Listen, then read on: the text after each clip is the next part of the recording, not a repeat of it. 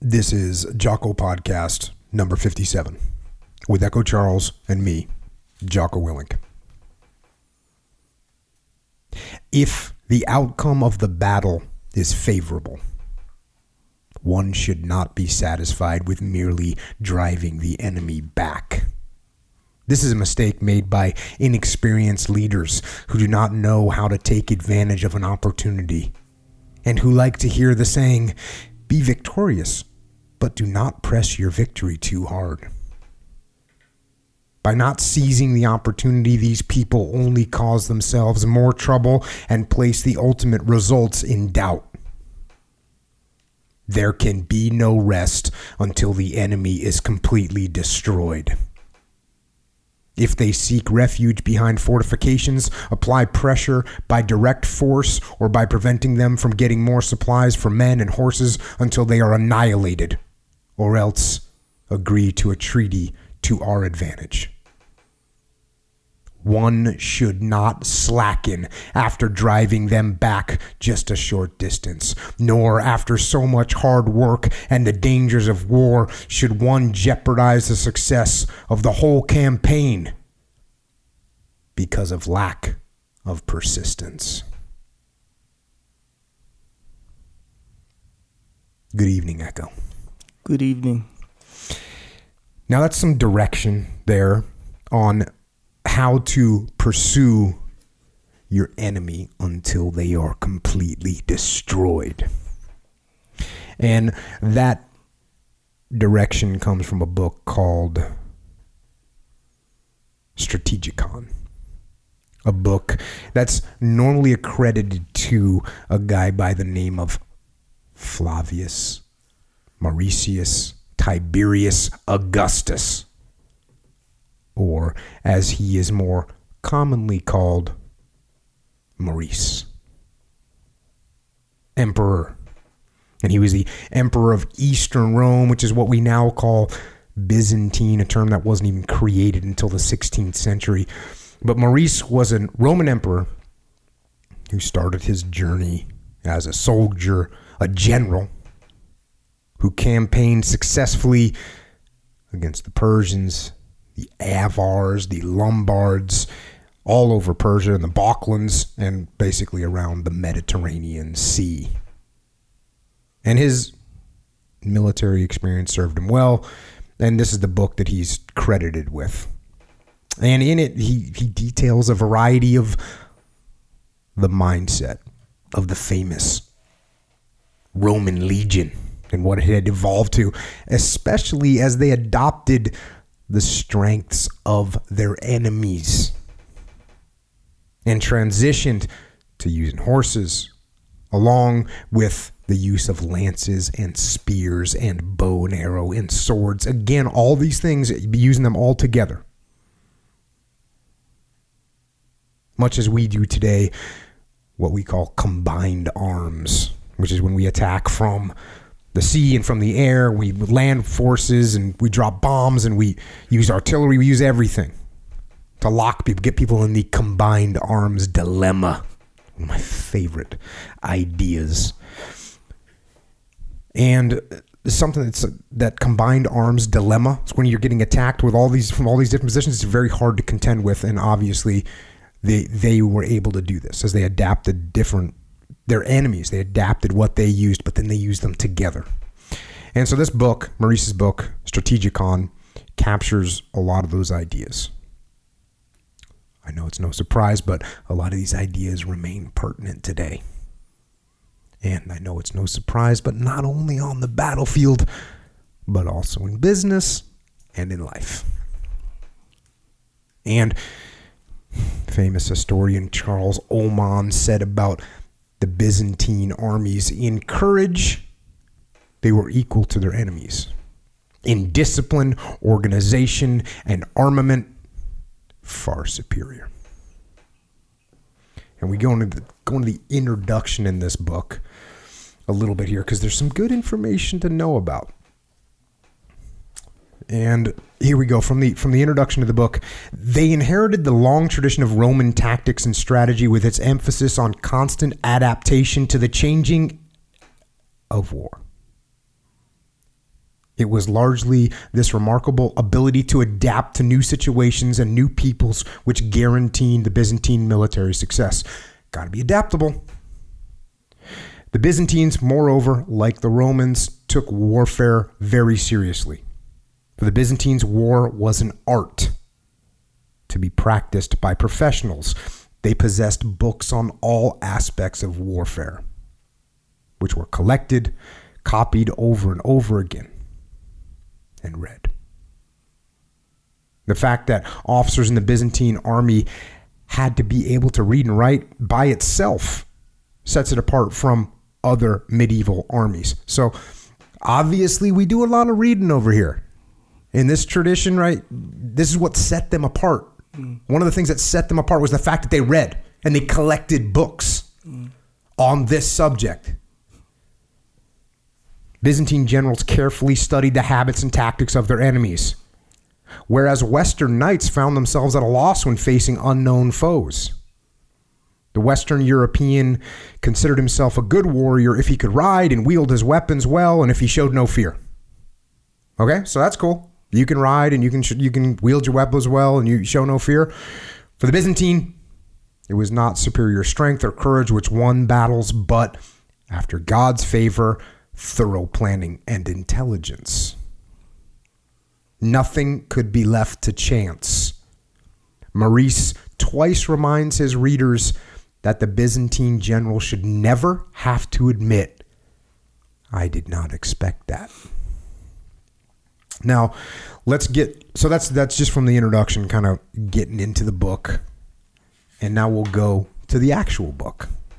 And I'm not going to go into the whole thing of who actually put these words on the paper. Again, it's credited to Maurice, but did someone else possibly write it and he blessed it? Did he tell someone to write it? Did he have a ghostwriter? Right. I don't know. But he's the guy that's credited as having the brains behind it. Starting off here, the training and drilling of the individual soldier. He should be trained to shoot rapidly on foot, either in the Roman or the Persian manner. Speed is important in shaking the arrow loose and discharging it with force. This is essential and should be practiced while mounted. In fact, even when the arrow is well aimed, firing slowly is useless. He should practice shooting rapidly on foot from a certain distance at a spear or some other target. Imagine that you're shooting at a spear with a bow and arrow. Okay. He should shoot also rapidly mounted on his horse at a run to the front, the rear, right, and left. He should practice leaping onto the horse. On horseback at a run, he should fire one or two arrows rapidly and put the strung bow in its case if it is wide enough, or in the half case designed for this purpose, and then he should grab the spear which he has been carrying on his back. With the strung bow in its case, he should hold the spear in his hand, then quickly replace it on his back and grab the bow. It is a good idea for soldiers to practice all this while mounted on the march in their own country. For such exercises do not interfere with marching and do not wear out the horses. The reason I had to put this in here is because this is very much what we do in the SEAL teams. And you're shooting offhand, which means you're shooting with your weak hand. We're reloading magazines with only one hand, so you got to put the weapon between your legs, and you got to pull the mag. You're doing all this stuff. You're shooting while you're running. You're shooting while you're laying down. You're shooting while you're behind a vehicle. You're shooting from inside a vehicle. You're shooting from outside a vehicle. You're doing all these things, all these different ways, all the time. Because the better you get in all these strange situations, the better you're going to perform in these strange situations. And you can apply this to any, a business. And I've talked about this before. When you're dealing with business, you want to train your people so they can handle these weird situations. Be a bad customer. Pretend to be a bad. If you've got leaders that you're training, be a horrible employee. Be that person. Put them to the test. How are they going to handle an employee that flies off the handle? How are they going to handle an employee that doesn't fly off the handle and get all verbal but just goes cold? Oh, what are you going to do now? How are you going to handle this person? Yeah, remember you guys were doing at the muster, you guys were doing that, you did that role playing thing real quick. It was like real quick too. And when I caught Leif off guard. He was like, "Oh, you're going to role play? All right, let's do this." Oh, yeah. When you presented the little, But man, that was such a good point though, because you go through one situation, right? And the guy like is like, I don't got time for you or whatever, however yours went. And then you're like, okay. And you get to put yourself through a potential situation. And then at the end of it, you said, okay, look, we just went through that and we did it. And, maybe there was problems, maybe not.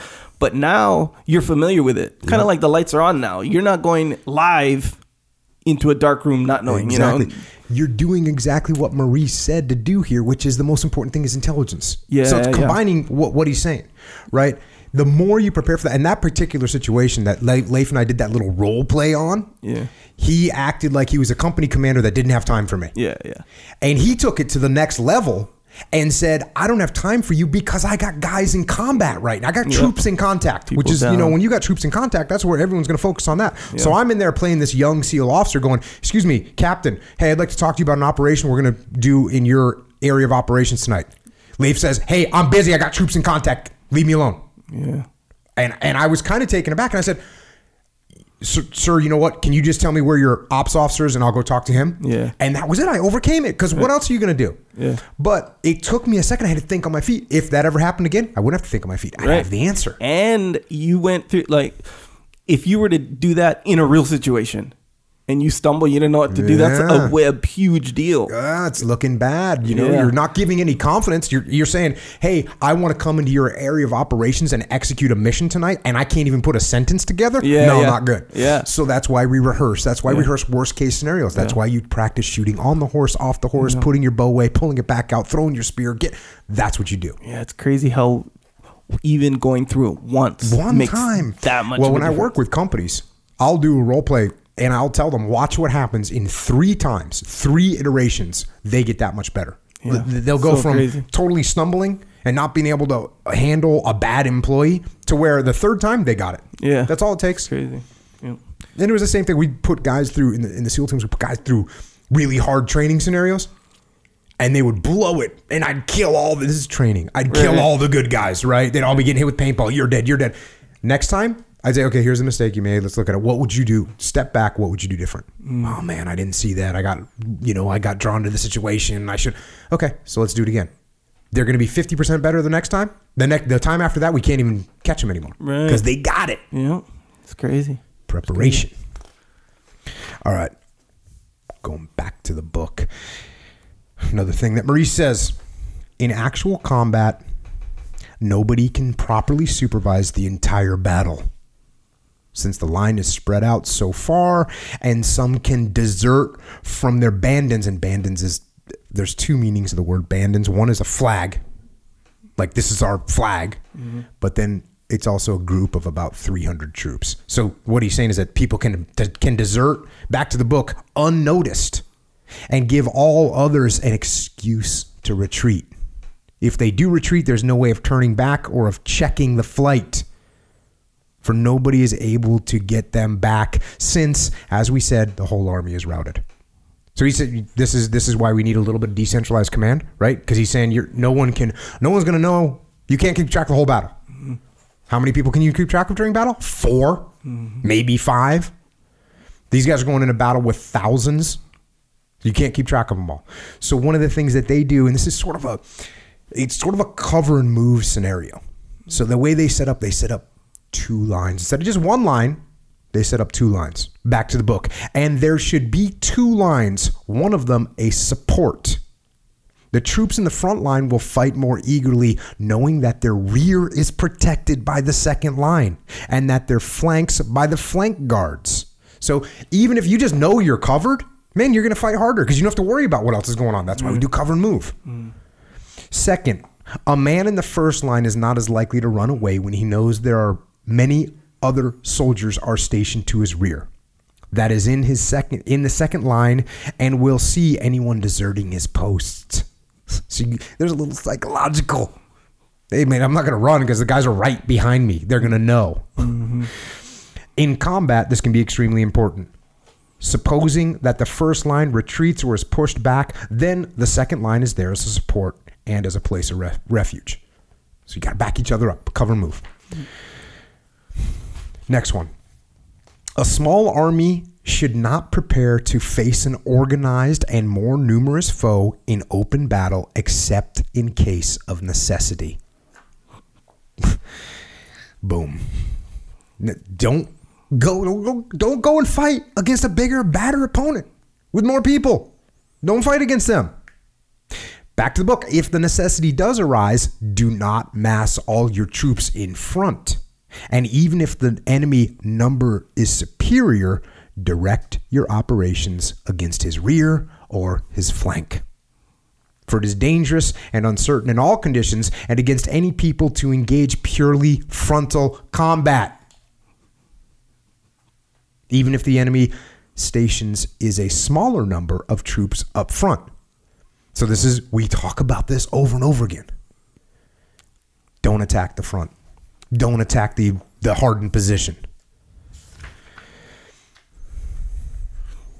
Next, squads should be made up of old and young men in proportion.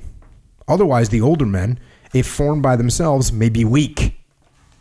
And the younger, inexperienced men may turn out disorganized. So this is obviously important, but sometimes people have a tendency to want to build a super team, right? I'm going to take all these guys, all the best guys. You want to make your teams as even as possible. And this is a classic example. Don't just take all the old senior guys who have all the experience, but they might not be in the best physical condition. I mean, you take a SEAL platoon, you take a 43-year-old SEAL. Now, there's some studs out there, don't get me wrong. Mm-hmm. But you compare him to a kid that's 24, that's on fire. That guy's going to, you tell that kid to go climb a ladder, jump up a building, he's going to do it. They're beasts. So you want to have both those elements in your team. And it's the same thing in a bigger organization or a business organization. Spread out the knowledge and spread out the enthusiasm. Does that have to do with like, are you saying like a senior guy, he might have a bunch of knowledge versus, a younger guy, he'll have a lot of athleticism and physical capability. Or in the business world, it could be enthusiasm, right? Yeah. It could be like, hey, I'm just going to grind. Right, hungry young guy. I'm like, hey, Echo, I'm going to head home. You take care of this. I got it, boss. Let's do this. Is that also because, let's say, a young guy who has enthusiasm, and if you mix it up with, instead of all enthusiastic people, you have older guys, they can teach the knowledge to the guy. And yes, we're going to make our team stronger. Okay, yeah. Next one, various tactics and drills. Constant drill is of the greatest value to the soldier. Each formation drill should be identified in a special way so that the soldiers who are trained in these maneuvers may recognize the differences and not be puzzled by them. I can't even tell you how much you do what we call in the SEAL teams, they do in the Marine Corps, they do in the Army, immediate action drills. So it's contact drills when something goes wrong, how you're going to maneuver your troops on the battlefield. And the more you do that, the better you're going to get at it. And the better you get at it, the better you're going to perform in combat. Period. End of story. Is that like a fire drill at home? Yeah, it's like a fire drill at home. Cool. Yeah. It's like a fire drill at home. It's like when you drill jiu-jitsu. When you say, hey, I'm going to practice this escape. Right. We do that a lot. Jeff Glover makes us do that all the time. Okay, let the guy basically put you in a triangle. Oh, yeah. Or Dean will make you go in triangle danger. Right. Or arm lock danger, whatever. So then you're going to drill. How are you going to get out of that? Yeah. And that way when you're rolling live, it's an instinct. Yeah. And it's the same thing with this situation with your military unit. Yeah. As soon as you make that simple call, flank, punch right, move left, whatever the peel left, whatever that call that you're going to make, everybody knows what to do. Yeah. And it provides instant organization and focus and direction to everybody. It's weird. There's certain calls in the SEAL team, certain maneuvers that everybody knows. If you make one of those calls, like everyone knows it. Every single person in the entire SEAL community knows exactly. It's the same thing in the Marine Corps, the Army. There's certain standard operating procedures that you learn in Marine Corps boot camp. If you say it to 100 different Marines that have been assembled for the first time ever in their lives, you say one of these commands, they're all going to get on it and make it happen. Yeah, that's good. It's awesome. Yeah. All right. Going back to the book, strategy, the points which the general must consider before the day of battle. A ship cannot cross the sea without a helmsman, nor can one defeat an enemy without strategy and tactics. With these and the aid of God, it is possible to overcome not only an enemy force of equal strength, but even one greatly superior in numbers. For it is not true, as some inexperienced people believe, that wars are decided by courage and number of troops, but, along with God's favor, by tactics and generalship. And our concern should be with these rather than wasting our time mobilizing large numbers of men. The leader must take advantage of favorable times and places in fighting against the enemy. First, he must guard against hostile attacks which can injure our men, and then he must attempt to launch the same against the enemy. Above all, he must look for enemy ambushes, sending out frequent and far-ranging patrols in all directions in the area around the battlefield. He must avoid disordered and uncoordinated pursuits. Now, think about what we started this whole thing off. You get the advantage, you get the upper hand in battle, go finish him. Keep pursuing them until all the enemy is completely destroyed. But he's saying this right here. He must avoid disordered and uncoordinated pursuits. Now, my first deployment to Iraq, there was a couple times we got ambushed. We were in our vehicles, got ambushed, and the urge is stop the vehicles. Let's go get these guys. And we didn't do that.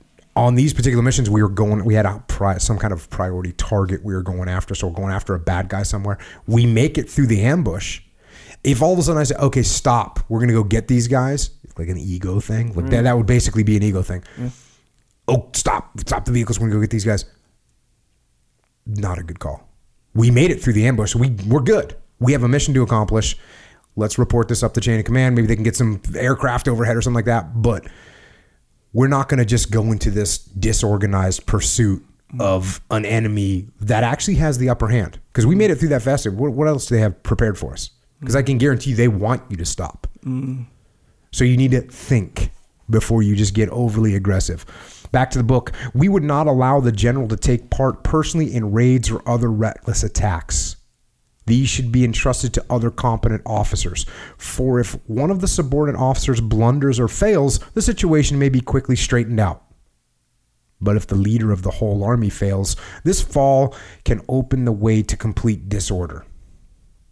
The general is wise who, before entering into war, carefully studies the enemy and can guard against his strong points and take advantage of his weaknesses. Obvious stuff that we talk about every single day. Back to the book. Warfare is like hunting. Wild animals are taken by scouting, by nets, by lying in wait, by stalking, by circling around, and by other stratagems rather than by sheer force.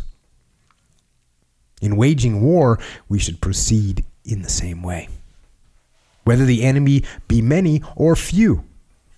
To try to simply overpower the enemy in the open, hand-to-hand and face-to-face, even though you might appear to win, is an enterprise which is very risky and can result in serious harm. Apart from extreme emergency, it is ridiculous to try and gain a victory which is so costly and only brings empty glory. We're talking about flanking. We're talking about always making sure that the cards are stacked in your favor. Yeah. That's what we're talking about here. And it applies in life. It applies in jiu-jitsu. Mm-hmm. We had a little battle like that today. We did. I was actually, did you see me smiling? I was like kind of laughing because you were boom coming at me. And I was kind of laughing because I was thinking about this podcast and I was thinking, hey, he's going head to head with me, face to face. Yep. And I'm gonna flank him. But that's the way it works. Yep. Evidently. Yeah, apparently. All right. Back to the book. On the actual day of the battle, the general should not take on too many tasks. He might exert himself too much, become worn out, and overlook some really essential matters. Now that to me is number one, you got to detach. And number two, you don't want to be in the weeds. If you're trying to get everything you're done yourself, you're going to overlook some really essential matters. Yeah. He should not look downcast or worried, but should ride jauntily along the lines and encourage all troops. He should not himself join in the actual fighting. This is not the role of the general, but of the soldier. After making all the proper arrangements, he should station himself in a suitable spot from which he can observe which troops are exerting themselves and which might be slackening. When needed, he should be ready to send assistance to a unit in trouble by making use of his reserves, that is, the flank and rear guards. So you got to stay detached. And we're talking the general here. This is the general.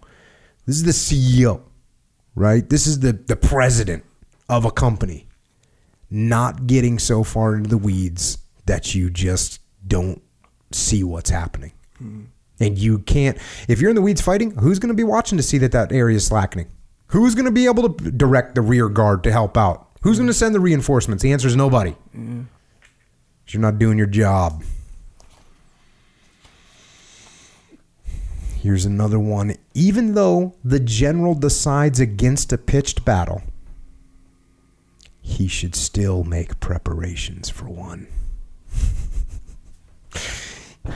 Got to be ready. Somebody asked me actually on Twitter a couple days ago, are you worried about another 9/11 in America? And I said, I'm not worried. I'm prepared. And that's what this is saying. Even though you don't want to do a pitched battle, you must say, I'm not going to meet them. Hey, that's too much of a frontal attack. I'm not going to do that. You better be ready for one. Yeah. That might be the only choice. You might get attacked, but you got to always be ready. Back to the book. He should make it appear that he plans on one and convey the impression to all his troops that he will definitely attack the enemy. This will cause trouble for the enemy when it comes to their knowledge. So you got to prepare. Be prepared. No slack. Another one here. And this is about infantry drill movement. So we're going back to training here. The herald commands silence. Observe orders. Do not worry. Keep your position. Follow the standard. Do not leave the standard and pursue the enemy. The troops then advance at a steady pace and in silence, without anyone even whispering. They should become accustomed to these movements so that as a spoken command, a nod, or some other signal, they march or halt, reduce or divide the depth of the files, march steadily in close order for a good distance over various kind of terrain, close or tighten their ranks in depth and width, march, engage in mock battle, sometimes using staffs and sometimes naked swords. So this is a really important one. This reminds me very much of something that we used to do. So he's saying you're going to do a drill, right? And you're not allowed to talk. You have to be completely silent. And this is something we absolutely used to drill us in the SEAL teams, where you're not allowed to talk. And we would actually sometimes take radios away. So, hey, everyone turn off your radios.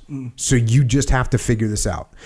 And if you run like that all the time, eventually everybody learns how to, it makes everyone more proactive, because you're not going to hear a command. The boss isn't going to get on the radio and say, flank left. That's not coming. So you have to learn to look around. You have to learn to sense what's going to happen. And it makes everybody better at what they're doing. And I'll tell you, I've talked about this before. We didn't, in my task unit, in my platoon, we didn't talk on the radio. We barely talked on the radio. If I came on the radio and said something, it was like, everybody was, the Jocko just talked. Or, Leif would say to me, Jocko, I'm moving to building 48. I'd say, do it. They'd go. He'd say, Roger, and he'd go. They wouldn't say anything else. And that was because when we were in training, we would do these drills where we wouldn't talk. You're not allowed to talk. You're allowed to make a head nod. You're allowed to give somebody a visual signal, but you're not allowed to come on the radio, and you're not allowed to talk. And that makes you so good. What it does is it makes your non-verbal communication skills on point. It was cool when I went to officer candidate school. So at officer candidate school, they got a really weird things that they do to you. And I'll give you a couple examples. One of them is you're not allowed to look at your food when you're eating. Okay. So you have to stare straight ahead. Yeah. And this doesn't sound like a big deal because you think to yourself, well, I'll just look at my food, right? If you look at your food, everybody can see it. And the drill instructors come over and they start, what are you doing? Look at your food. You're not supposed to look at your food. Yeah. So what you have to do is you have to just look straight ahead. You're looking straight ahead across the table and you're just guessing where your food is pretty much. Gotcha. Stabbing your fork into the tray of food that you have in front of you. And it's, it's a little hard to eat. And then over time, you start to be able to utilize your peripheral vision a little bit more so that you can see it without looking at it. Mm-hmm. That's one. The other one, I think I've talked about this, is you have to scream everything that you say, right? There's all these little things that they make you do. Go ballistic. Go ballistic at all times, right? I've told that story before. But when it was pretty cool when my drill instructor, gunnery sergeant, Marine Corps, awesome guy, when we got done, he was explaining why we did all this stuff. And the one about not looking at your food does come from improving your peripheral vision, because the way the officer candidate school was originally set up was for pilots, potential Navy pilots. Mm-hmm. So guess what? You got to be able to see your instruments down below you while you're looking around and scanning for enemy aircraft. Dang. And so this is what it does. It allows you to improve. Well, this is the same thing. When you build that muscle memory of, hey, I'm not going to talk, and I need to look around and I need to be mentally proactive and make sure that I'm not going to hear anything. So as a junior guy, I'm not going to hear anything. I have to look around. I have to make a decision. I have to absorb and figure out what's happening. That is unbelievably good. So anybody that works in an environment, police officers, obviously military, do these silent drills. Do them. It'll make you that much better. What's funny? I was just relaying the mats at our gym the other day, and Andy was there. Big Andy, by the way, just got his black belt, by the way. Oh, Andy. Yeah. We were relaying the mats, and, we're just working, and we didn't say a word to each other for 5 hours. We're just picking up stuff and doing stuff. And, he's an iron worker by trade. And so he's just a guy that, he sees me doing something, I see him doing something. It's what is nonverbal communication. Just nonverbal communication. Work on it. It's awesome. Yeah. All right. So this next section is really kind of where I was heading with all this. These are maxims, right? General instructions and maxims. And when we do books that are maxims, it makes my job really easy because I'm not trying to pull stuff out. It's there. They already pulled it out for you. When we did Napoleon's maxims, there's nothing to pull out. Read the maxims. Yeah. Boom. Sun Tzu, Art of War. Oh, there's nothing to pull out. Read the maxims. And that's what this rolls into right here. Different. And one of the things, I talk about this in jiu-jitsu. I talk about this in anything. So these maxims you're going to see, these are familiar. So why would we go through them again? Why do we need to hear them again? I'll tell you the reason why we need to hear them again. Because just like jiu-jitsu, you are going to see these things from a slightly different angle every single time. Just like in combat, you're going to enter a million rooms as an assaulter on an assault team. You're going to enter a million different rooms. And there's a basic structure to all of them. But no two rooms are alike. No two rooms are exactly alike. And the more that you enter and the more different angles you see, the better you get at handling them. Just like in jiu-jitsu, when you go against different body types, the better you get at your arm locks. When you do arm lock from the bottom, from the top, from the side, you get better at those arm locks. In the business world, the more deals that you see and you understand how they unfold, the better you're going to get. Construction industry, the more walls you build, they're all a little bit different. Little things come out a little bit different. So the more you see them, the more you hear them from slightly different angles, the more adept you are at utilizing them. That's why I love when I see these maxims. So here we go. General instructions for the commander. In carrying out very critical operations, the general ought not set himself apart as though such labor was beneath him. But he should begin the work and toil along with his troops as much as possible. Such behavior will lead the soldier to be more submissive to his officers, even if only out of shame, and he will accomplish more. So even though, earlier saying, hey, General, don't get in the weeds. But if there's work to do the work. Yeah. Show them you're doing the work. Yeah. Next, when certain offenses are common among the soldiers, moderation is called for. Do not judge and punish all indiscriminately. Widespread resentment might draw them all together, and discipline would become even worse. It is wiser to punish just a few of the ringleaders.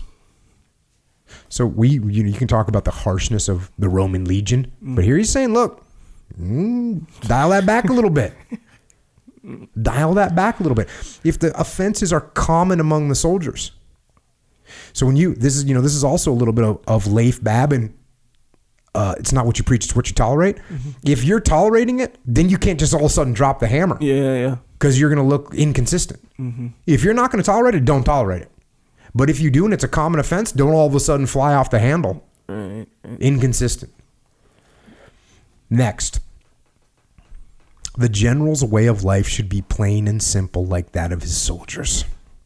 He should display a fatherly affection toward them. He should give orders in a mild manner. And he should always make sure to give advice and to discuss essential matters with them in person. So we heard this from Patton. We hear this from everybody. But Patton said that exact same thing. Right? You need to live like your soldiers. We hear that all the time. Dick Winter said it. Everybody says this. Mm-hmm. Don't go up in the ivory tower. Right. Don't do it, boss man. So like the boss who gets the huge corner. Everyone has cubicles, but he has the huge gold-plated stuff. Yeah. With the massage chair in the office. Yeah. Don't disturb me. Yeah. For 12 minutes. I'm running the 12-minute massage chair session. Yep. His concerns ought to be with their safety, their food, and their regular pay. Without these, it is impossible to maintain discipline in an army. By being just in punishing offenders, he should instill fear. At the very first sign of a disciplinary problem, he should take action to end it and not delay dealing with it until it grows or becomes more serious. The general is successful when his men regard him as unshakable and just. He should also see that civilians are left unharmed. Boom. So when you got the problem, when you see the problem, get the problem solved. Don't wait. It's not going to go away. It's not going to get better on its own. Next, he should be temperate in his way of life and vigilant. Pretty straightforward. It's a maxim. Next, it is essential to be cautious and take your time in making plans, and once you have come to a decision, to carry it out right away without any hesitation. Timidity, after all, is not caution, but the invention of wickedness. When you're going to go. Yeah. Go. Once you make your decision, go. Is that a default aggressive That is a default aggressive thing, yes. Mm-hmm. A healthy mind is not unduly elated by success or overly depressed when things are not going well. A lot of these speak for themselves. That's one of them. Yeah. You got to be middle of the road. Maintain. Don't get emotional. Not elated, oh, we won. Yeah. Not depressed, oh, we lost. No. Maintain. Next, it is safer and more advantageous to overcome the enemy by planning in generalship than by sheer force. In the one case, results are achieved without loss to oneself, while in the other, some price has to be paid. Next, it is very important to spread rumors among the enemy that you are planning to do one thing and then go do something else. Your plans about major operations should not be known to many, but just a few, and those very close to you. Next, alarming rumors or traps of treachery, whether on the part of the enemy or on our own, ought not be neglected or action deferred, but steps should be taken to deal with them and put a stop to them before they become realities. You start hearing rumors, smash them. That's one thing I see in companies. This is a problem that businesses have. I mean, it happens in the military too, but businesses have this problem where they they let rumors grow. They let messaging get formed by the uninformed. And that's not what you want to do. If you're in charge of a business and something bad is going to happen, explain it to everyone.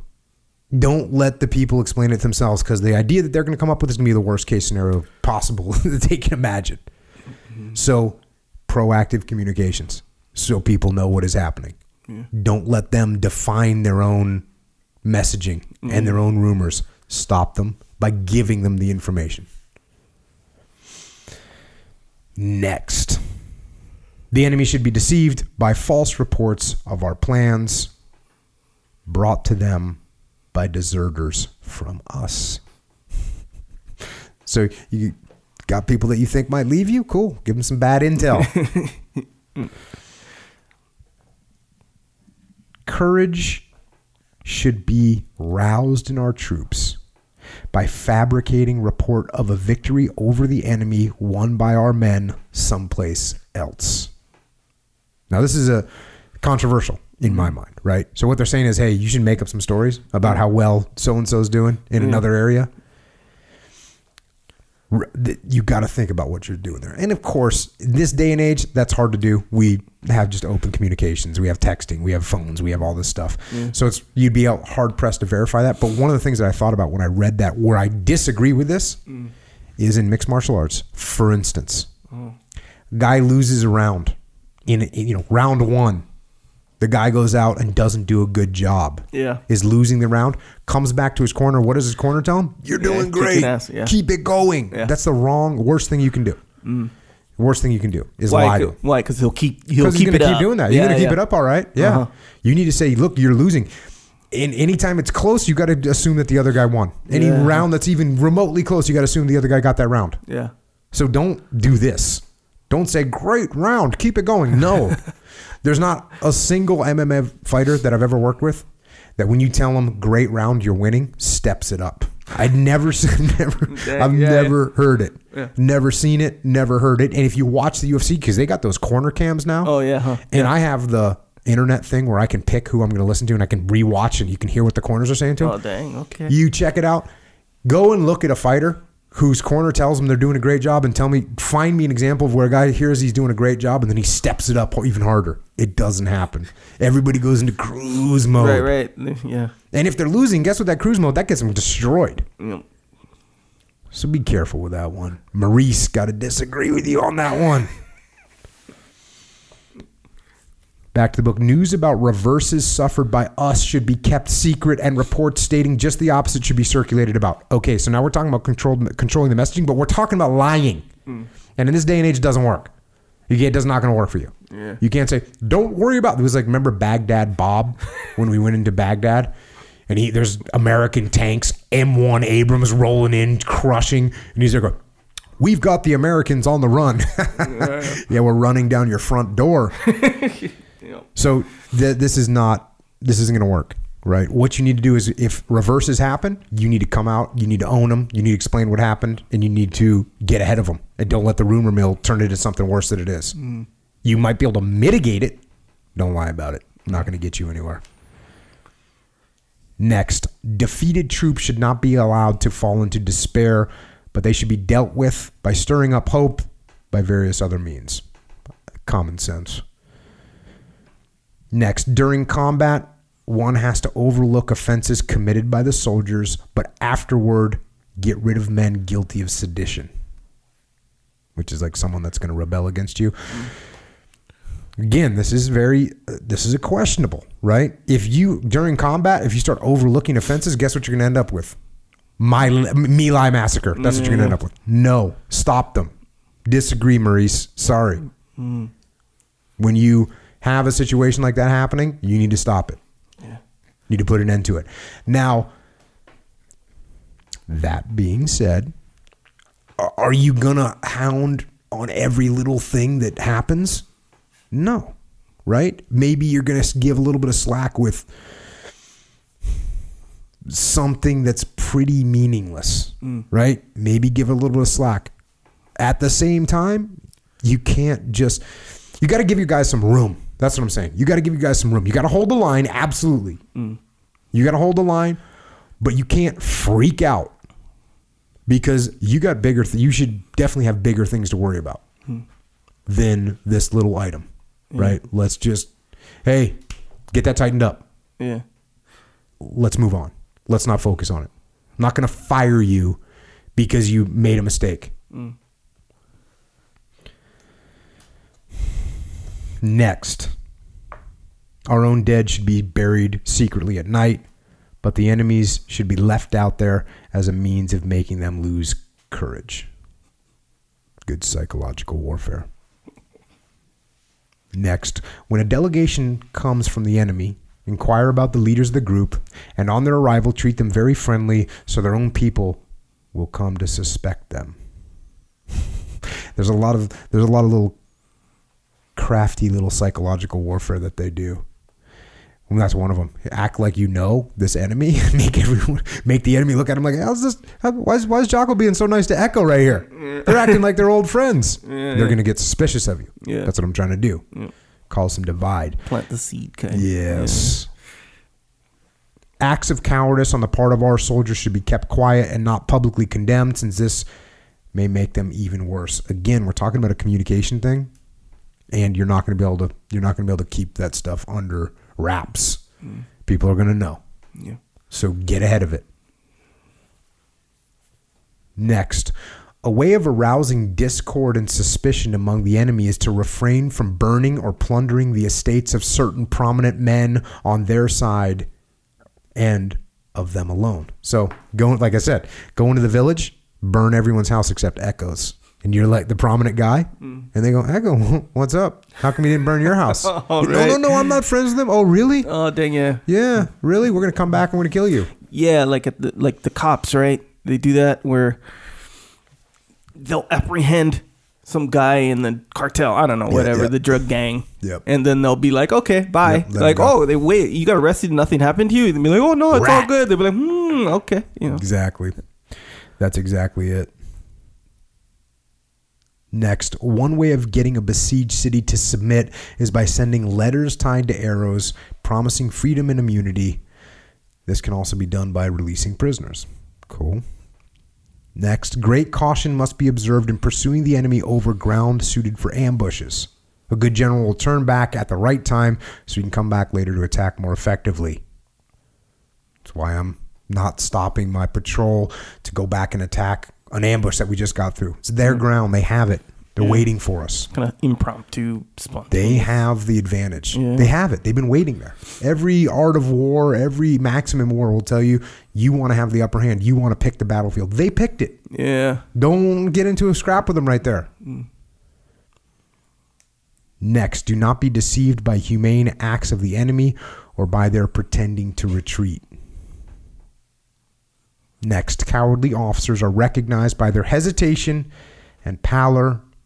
During combat, they should be assigned to auxiliary forces.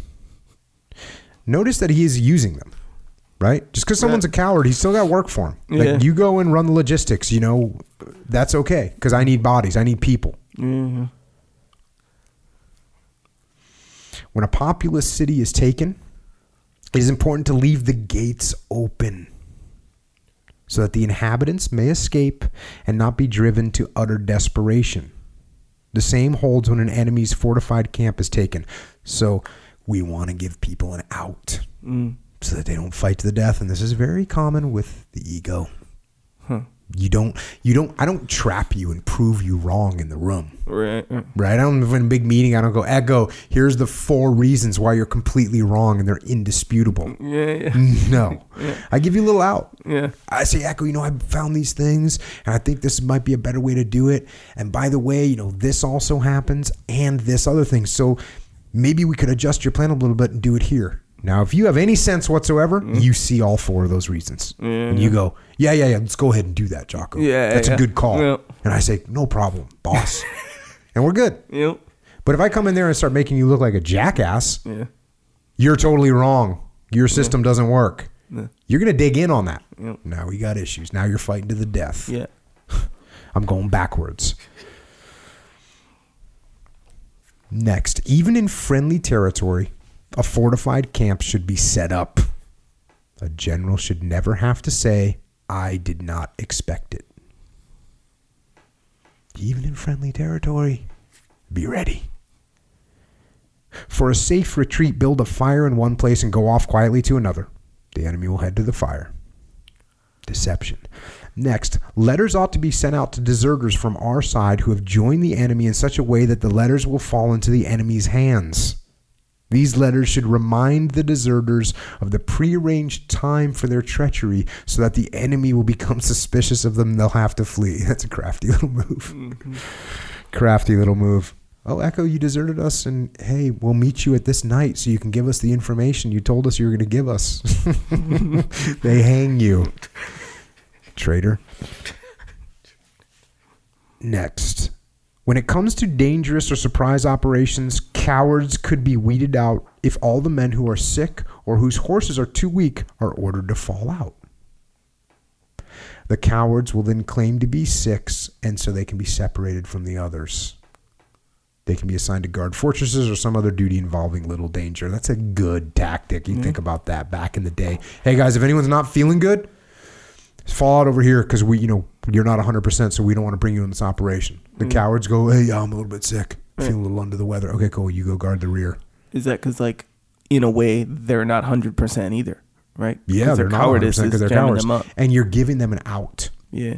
Because they might not say anything, but then at the moment of truth, they're not there to back you up. Yeah. So you give them a little out. Hey, if you're not feeling good, go over here in this line. Yeah. Okay, cool. Yeah, you're over there, coward. But I'm still going to utilize you. Yeah. Next, we should not furnish arms to those who promise to fight on our side because their real intentions are not clear.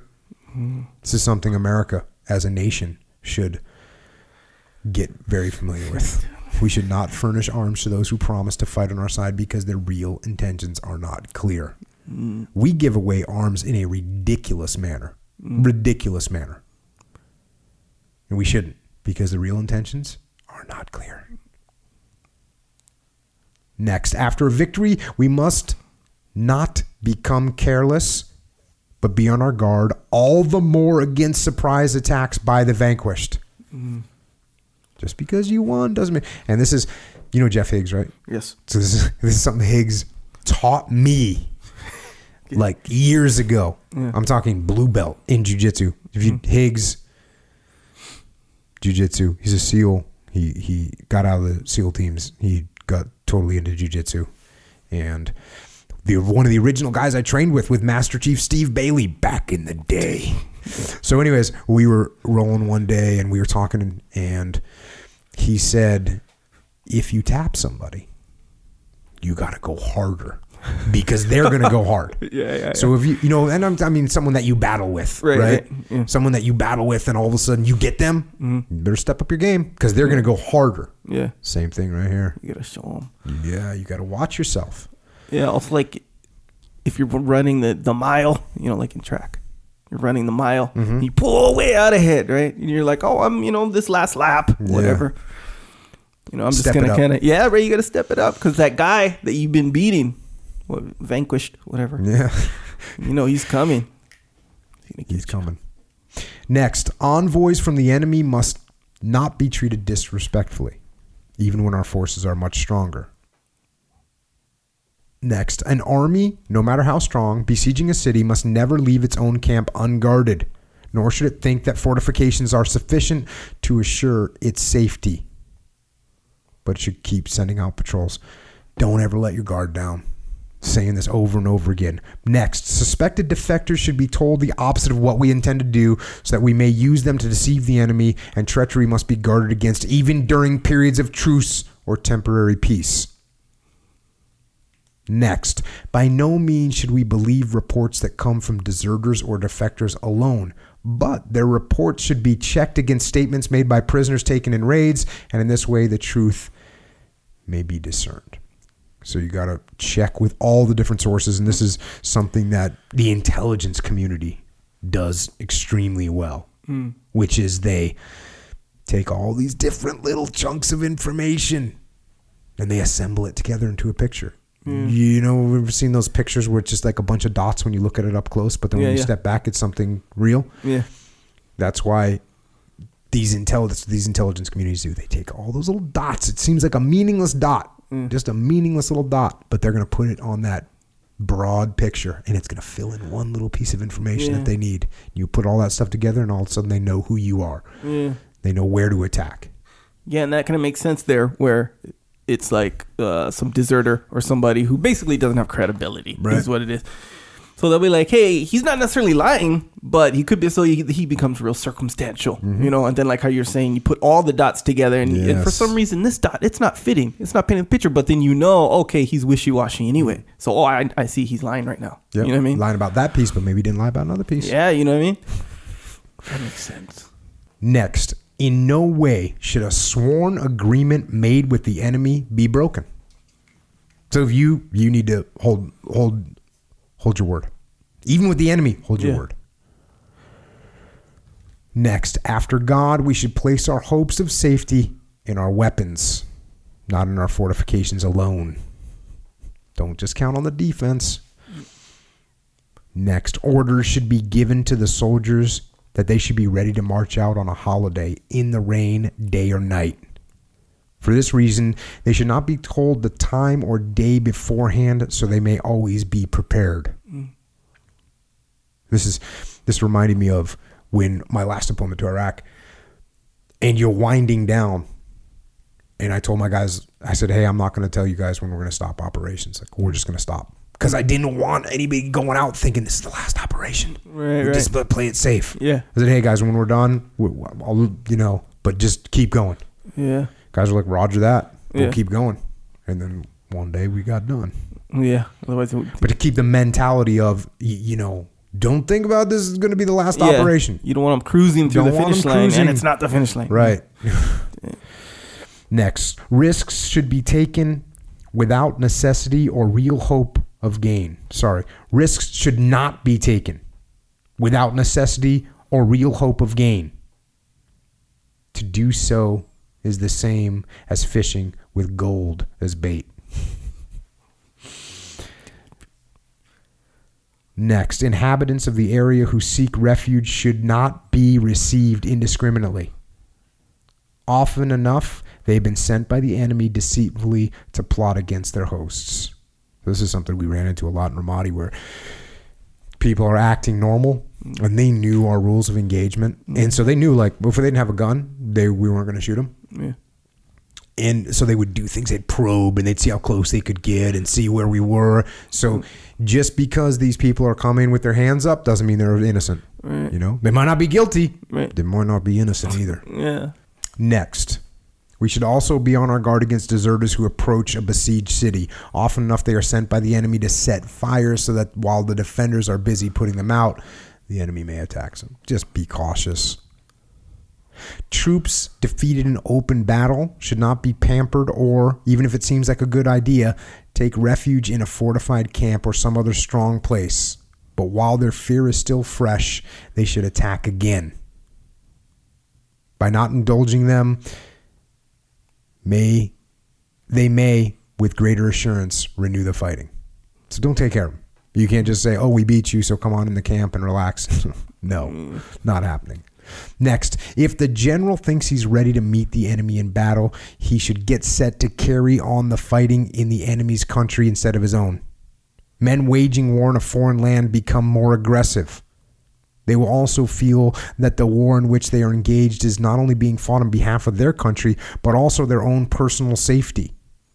This is not necessarily the case if the war is fought in their own land, in which the existence of fortresses eliminates the risks to men, since in case of flight they may easily take refuge in them. This is a little bit different than what we might deal with today, because today we deploy to some country and fight. That's not your homeland. Yeah. So you're saying, you know what? This is this. I don't have to defend this. I mean, can you imagine if America got invaded, how hard the Americans would fight? Yeah. No one could ever pull it off. Yeah. It would be too hard. Yeah. Because once the Americans say, "Oh, you think you're going to take my country?" Yeah. Wouldn't happen. Anything. Take my anything. Not happening. Yeah, not happening. Yeah, go try and take someone's parking space in America. They're ready to kill you. I know. Man. So you think you're going to take land from us? Not happening. Not going to happen. So it's a little bit different. But the mentality of being aggressive in what I think what the mentality is talking about is knowing that you can retreat, knowing that you can go back to your fortress. So that means, in this day and age, in that era, they knew they didn't have any, all they could do was fight. They had to win. Right. You know what? This is a great comparison is in the old school Navy. You had no choice. You have no choice on a naval vessel. You have no choice but to fight. You have no choice because if your ship gets sunk, you're dead. Oh, yeah. On the ground, you can run away, you can hide, you can retreat, you can fall back. Where do you fall back to on a ship that's being attacked? You don't. You go in the ocean and you die. So that's one of the kind of core things that's old school Navy. You cannot retreat. You cannot give up. You can't. There's nowhere to surrender. You can't surrender. If you surrender, you die. If you don't fight with everything you got, you die. So you have no choice but to fight until you're dead. Yeah. That's kind of the mentality of the old school Navy. Nowhere to run to. You can't retreat. Can't fall back. You're there.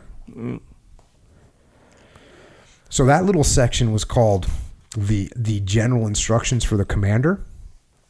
And now we get into the straight up maxims. First one.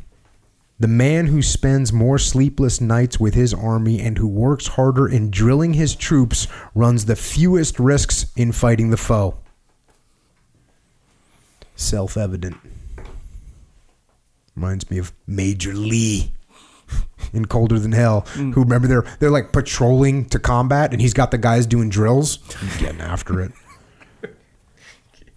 Next, never lead soldiers into combat before having made sufficient trial of their courage. That's why we train hard. Next, it is well to hurt the enemy by deceit, by raids, or by hunger, and never be enticed into a pitched battle, which is demonstration more of luck than of bravery. So he's saying a pitched battle is like, there's luck. There's luck. Yeah. Wait, what's a pitch battle? Face to face, right, head to head. Straight up, yeah. Next, only those battle plans are successful which the enemy does not suspect before we put them into action. Next, deception is often helpful in warfare. An enemy soldier who deserts us, apart from some plot, is of the greatest advantage, for the enemy is hurt by deserters more than if the same man were killed in action. Next, he who does not carefully compare his own forces with those of the enemy will come to a disastrous end. Here's a good one for you. Courage and discipline are able to accomplish more than a large number of warriors. Often enough, the lay of the land has been helpful in making the weaker force come out on top. Terrain. For those of you in the military, terrain, learn how to read terrain, learn how to use terrain, learn how to figure out the high ground, learn out where the dead spaces are, learn where the ravines are that put you in a better firing position. Next, nature produces but a few brave men, whereas care and training make efficient soldiers. Soldiers who are kept working improve in courage. I'm going to say that again. Soldiers who are kept working improve in courage, while too much leisure makes them weak and lazy. Next, things which are unexpected or sudden frighten the enemy, but they pay little attention to things to which they are accustomed. You're used to that. After gaining a victory, a general who pursues the enemy with a scattered and disorganized army gives away his victory to his foe. And here's a simple one. The cause of war must be just. Next, it does not help to assemble the whole army in council or to keep sending for men when they are off duty. These things only cause discord in the army. I put that one in there because this applies to business a lot, where all of a sudden you're calling that person all the weekend nights. Staff meeting. We're having another meeting. I need to talk to everyone. Okay. On their off day. Burn them out. Be careful with that. Next, the soldiers must always be doing something even if no enemy is bothering us. Habitual idleness spells trouble for an army. So those two are kind of contradictory. Hey, you know me calling people all the time, but keep them busy. We got to figure out how we separate, in the business world, how do you separate work from life? Yeah. And as the boss, you got to make that distinction. Yeah. Yeah, it kind of seems like that makes sense. I mean, consider like exercise or something. Like you got to have the recovery period. Yes. You know, but you can't be just cruising, skipping days all the time. You know, so it's like that. What do you call it in the deal? Dichotomy. There's a dichotomy in there. Yes. Nicely done. Thank you. Next, for what should be done, seek the advice of many. For what you will actually do, take counsel with only a few trustworthy people. Then, off by yourself, alone decide on the best and most helpful plan to follow and stick to it. Hey, everyone, tell me what's going on. Give me your ideas. Yeah, okay, great. A little bit smaller group. Okay, guys, this is the input we got. What do you think? And then guess what? The commander's got to make a decision. Yeah. You can weigh all those different inputs, but the commander's got to make a decision. Yeah. And then when you make the decision, you got to own it. Yeah. Now, one thing that's interesting, and I don't mean to go on too much of a tangent here, but I'll make a decision and execute with aggression, but my mind is not closed. Yeah. And if I go say, we're going to do X, and we start executing X and X is not looking good, I'll say, stop executing X. I was wrong. Here's what we're going to do. Yeah. So just because you're being decisive doesn't mean that you're being stupid. Yeah. Just because you're being decisive doesn't mean you're losing your plasticity. Yeah, yeah. We don't lose our plasticity even when we make a hard decision. Even when I say, this is what we're going to do, my mind is still open. And again, a lot of times I will try and break, as a leader, I will try and break big decisions into smaller incremental decisions that allow me to change course during the execution. And you know, and I've said this something like this before, but if we got a bad guy target and we think the bad guy's going to be there, the first thing I'm going to tell the guys to start planning. So they're going to start planning. Then I might put them, okay, guys, we're gonna go and put you guys in the staging area. Well, we're executing, but we are not executing, right? All you're doing is going to a staging area. Yeah. Then I might even put a reconnaissance element out to watch the target. We're executing, but we're not executing. I could still say, okay, stop. Everyone come back home. We don't think he's there. We don't think it's a good mission. We think it's a trap, whatever. So I committed. I made a decision. We're going to hit this target. But I made that decision incrementally. I didn't just say, we're going to hit it. And now no matter what happens. Yeah. So a lot of times as a leader, I look at the big decision. Okay, yeah, it's a big decision. And I'm going to be decisive on it. But I'm going to make incremental progress towards that decision. That way I can be adaptable as I move towards that execution. Yeah. A very important lesson to learn. Very important lesson to learn. Yeah. I never just jump off the cliff. Right. It's like you're creating a point of no return, right, unnecessarily or something. Yeah, there's a last point of cover and concealment is an actual term that we use. Last point of cover. So that means there's a target. And once you cross this line, now you actually do have to go. Yeah, yeah. Now you're out in the open. They can see you. Yeah, do or die. So that's the point. But that point should come so far down the road that you can execute the target. You can execute the target. You can execute the target, but you still haven't actually executed until you've gone past that last point of cover and concealment. Yeah. Once you're there, once you go past the last point of cover and concealment, you're done. Yeah, you have to go. Yep. But that should be very late in the game. And it's the same thing in the business world. Oh, we want to open up into this new market. Okay, let's do a reconnaissance to that market. You're executing. Yeah, yeah. But you might do a reconnaissance to the market and say, you know what? It's not what we thought it was going to be. Stop. Okay, let's get a building. So now you're going to lease. We're not going to buy. You don't go in there and buy a building because we don't want to own that thing yet. We don't know the terrain well enough. Yeah. We're going to lease a building. Guess what we're doing? We doing an 8-year lease? No. We're doing a 2-year lease. Yeah. We're just going to slowly execute incrementally because we might get in there and say, it's not looking good. Right. So think about how you can break these major decisions down into smaller incremental decisions that give you the adaptability. Next, If an enemy spy is captured while observing our forces, then it may be well to release him unharmed if all our forces are strong and in good shape. The enemy will absolutely be dismayed by such reports. On the other hand, if our forces are weak, the spy should be treated roughly, forced to divulge enemy secrets, and finally either be put to death or sent off elsewhere under guard.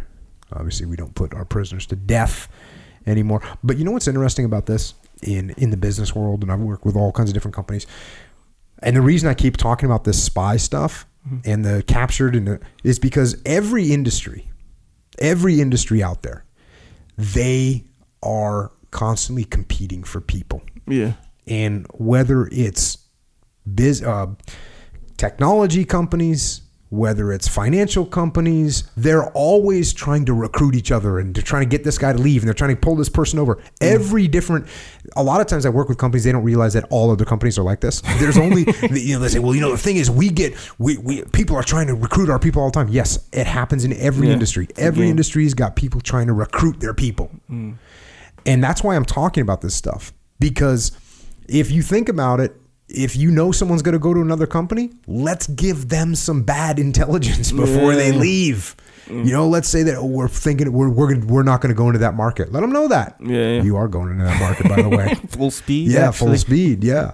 So that's why I'm saying this again. You get to this point where, as a upstanding human being, let's be straight up with people. But I'm assuming now that someone has maybe done you wrong. They're trying to take clients, they're trying to take business away from your business. So now we're getting into a little bit of some hostilities are brewing up. Yeah. So some psychological warfare. The game within the game. There's a game within the game. Yeah. And there's a game within the game. And again, you have to maintain your integrity as a human.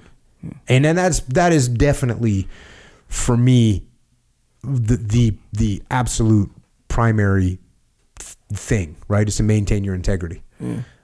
They're not maintaining your integrity with you. Maybe they're going to get some misinformation on the way out the door. Sorry, that's the way it works. Yeah. And like the only problem, I'll kind of draw back on that a little bit, and I'll tell you why. One of the best things about when someone leaves a company, one of the best things you can do is treat them good as they leave. Yeah. Really, because when they show up at that new company that made all these promises to them that are not true. Yeah. And they're looking back and going, man, Jocko was just honest with me, and he told me he wanted me to stay, and he told me that, we're going to grow, and he told me he didn't have an opportunity right now, but he would find one in the future. He believes me. Yeah. So I'm going to actually retract my statement about using these kind of, putting your integrity at risk. It's better to maintain your integrity. And it might not be better instantly, but in the long run, you're going to be better off. Even with like a spy situation. So, I mean, kind of consider, I don't know if you were to draw the analogy of a spy, like let's say a temp came in your company and he's really a spy because he's a temp somewhere else. I don't know, whatever.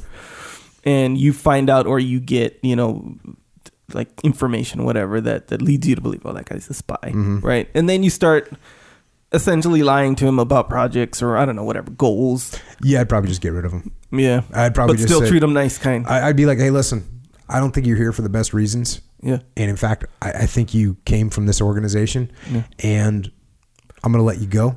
Yeah. If you ever want to come back here in earnest, you know what? I think you got a lot of potential. And I think, hold on. I think that the fact that they did this to you, it shows that they don't really respect you. But if you want to come to a place where you will be respected and where we work with integrity, this is the place for you. Let me know if that ever happens. But for now, because of the way this is shaken out, I can't have you here. Because you know what I'm trying to do? I'm trying to protect my team. I'm trying to protect what we're doing here. And you know what we're doing? We're doing something positive. And what you're bringing right now, it shows you the weakness of the people that you've been working with on the other side. It shows you that they're weak. They're trying to do these things to us. It's not going to affect us, by the way. We are going to win. Why are we going to win? Because we are staying on the path. See, now you approach it like that, you're going to win all day long. Brother. So let's just retract. That's why people don't understand, man. Integrity is so important. And the minute you start giving up, even under these adverse conditions, when you give up your integrity, in the long run, you're going to hurt yourself. And I kind of got drawn into it, right? Even myself, I'm like, oh yeah, spies and all this. No, be straight up. Yeah, maintain your integrity. Don't put them to death. No, you're not allowed to do that. Yeah, dang, that's way more advanced than kind of what I was going to ask you. So, what if like you expose them? You know, like you expose the company or the person. Like, oh, hey, everyone. I don't know. You know, now we have. You know. Yeah, well, I think it'd be. I would do it in an appropriate way. Yeah. You know, I wouldn't be trying to set them up and make them look up and say, hey, listen, guys, we found out that Bill, he's actually still getting paid by X company over there. Yeah. And Bill, we're going to have to let you go. Appreciate you coming over.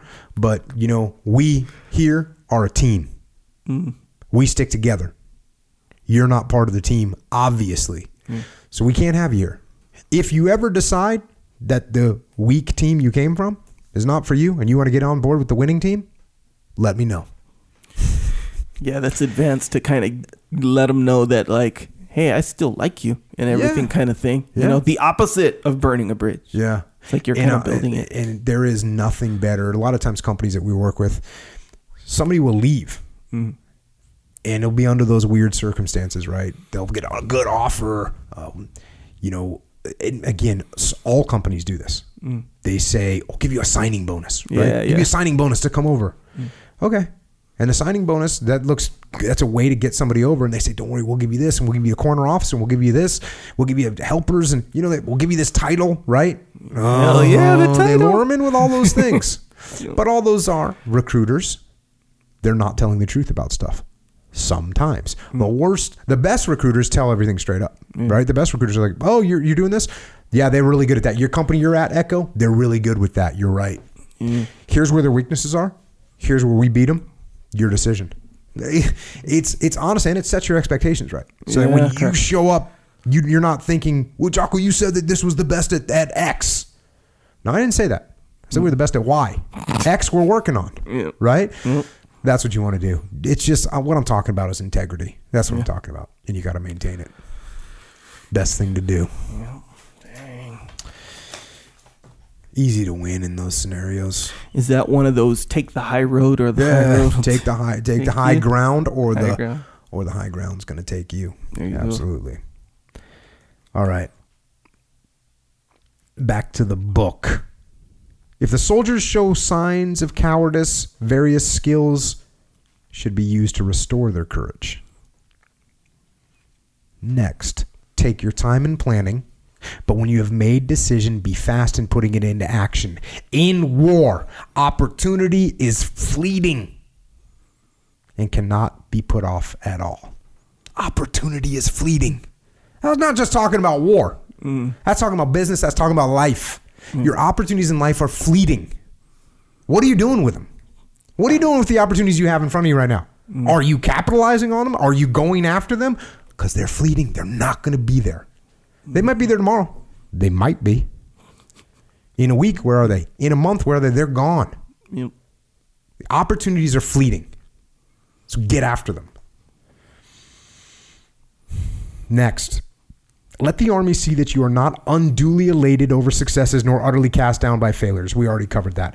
Next, it is not the general whose words are frightening, but the one who gets things done, who is feared by the enemy. That's a big one right there. Be the person that makes things happen. Yeah. Be the person that makes things happen. That's you know, in the military, my guys, I was in, a SEAL platoon or a SEAL task unit, or when I was running training, I had guys, my boys, my people, man, they made things happen. If I said something to them, it was going to happen. It was going to happen. There was no, I didn't give it any direction. I'd say, hey, we need this. They'd say, got it. Done. Yeah. That's the kind of person you want to be. Not the person that comes back, a week later and said, well, we tried to make some progress here, but I really ran into a brick wall with so-and-so. Yeah. No. Yeah. My guys didn't hit brick walls. And if they hit them with sledgehammers and busted through them. Yep. So, Jade Wood. Jade Charles. Echo Charles's brother. Yep. So he'd be like this. Twin brother. This happened more than once, is why I'm saying he would do this, but maybe twice. Anyway, he'd say, hey, I know you're going to the store. Go buy me some wine while you're there. And he's like, hey, it's this kind. I don't know, whatever kind wine. So I'm like, all right, I'll do that for you. You know, favor kind, no problem. I go in the wine section, aisle, whatever. And he's like, hey, it's this. And there's wine, there's white wine, red wine, Bordeaux, Cabernet, bunch all of this. different wine, yep. Yeah, and then there's the brands. So basically it's a wall. The whole thing is all wines. It's not the kind where there's sugar, oil. This all wine, different kind. And he's like, I want this kind. I'm looking at this thing, bro, I was here for tomatoes. That's it. I don't want to spend 1 hour looking for wine. So you kind of come to like this decision you got to make, you know. I could easily just grab my tomatoes, go home, and be like, bruh, you know what you sent? You sent me on a treasure hunt for your wine. I could say that. And it'd be justifiable, really. So you grab a bottle? No. As you would say, hold the line. He asked for wine. I said I would get wine. I'm going to get wine, and I'm not going to say anything about it. That's what I did. Found it. Give it to him. And I know where it is now. Legit. Right? Because justifiably, I could have said, bro, hey, I'll do it next time. Or show me next time we're there, show me where it is. You know, but bro, I didn't have that kind of time, whatever, you know? You got the mission done. Yeah, do. What do the guys say? They say, don't talk about it, be about it. Yeah, don't talk about it, be about it. All right, next. Plan what you have to do at night and carry out your decision during the day. One cannot plan and act at the same time. Before you go to bed at night, make your list of what gots to get done. Next, the general who is overly harsh with his subordinates and the one who is too indulgent are both unfit for command. Fear leads to great hatred, and giving in too much results in being despised. It is best to take the middle course. It means balance. Got to balance. So this is the dichotomy of leadership. Don't want to be overly harsh. Don't want to be too indulgent. I like the fact that he says giving too much results in being despised. Yeah. And it's interesting. I've heard that. Like in the SEAL teams. Wait, that expression? No, I should say I've seen that idea. Where you get a guy, of course, you get a platoon leader that's really overbearing and no one likes him. Yeah. Right? And it's not a good unit. But you get the guy that just gives everything. He's not liked either. He's not respected. Yeah. That's the problem. And he might be everyone's buddy. Right. Doesn't make anything happen. Doesn't have a good unit. Advantage of, maybe. I don't know. Yeah, no, for sure. Next, after agreeing upon a treaty or a truce with the enemy, the commander should make sure that his camp is guarded more strongly and more closely. I bet you, Maurice, the way he writes these things, they must have gotten re-attacked on multiple occasions because he is paranoid. If the enemy chooses to break the agreement, they will only gain a reputation for faithlessness and disfavor of God, while we shall remain in safety and be true to our word. The general should not have to say, I did not expect it. Next, for smaller forces, we should select a place with a narrow front whose width corresponds to the size of our army. The superior numbers of the enemy are useless in such a place since there is no room for them. This is classic Battle of Thermopylae. Pick a place that's really narrow so all those Persians can't attack you at the same time.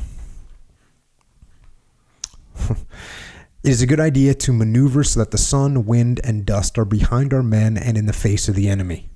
By so obscuring his vision and making his breathing difficult, we should quickly be victorious. Think about those environmentals. Next, we should line up our troops for battle before the enemy gets ready. This puts us in a position to do what we wish and barely allows the enemy time to arm. So be ahead, be early, get up early. Be first. Be first. If we are all set for the charge, then we can attack the enemy in safety with our men full of confidence and the enemy very worried. Next, if the enemy is put to flight, our soldiers must be restrained from plundering.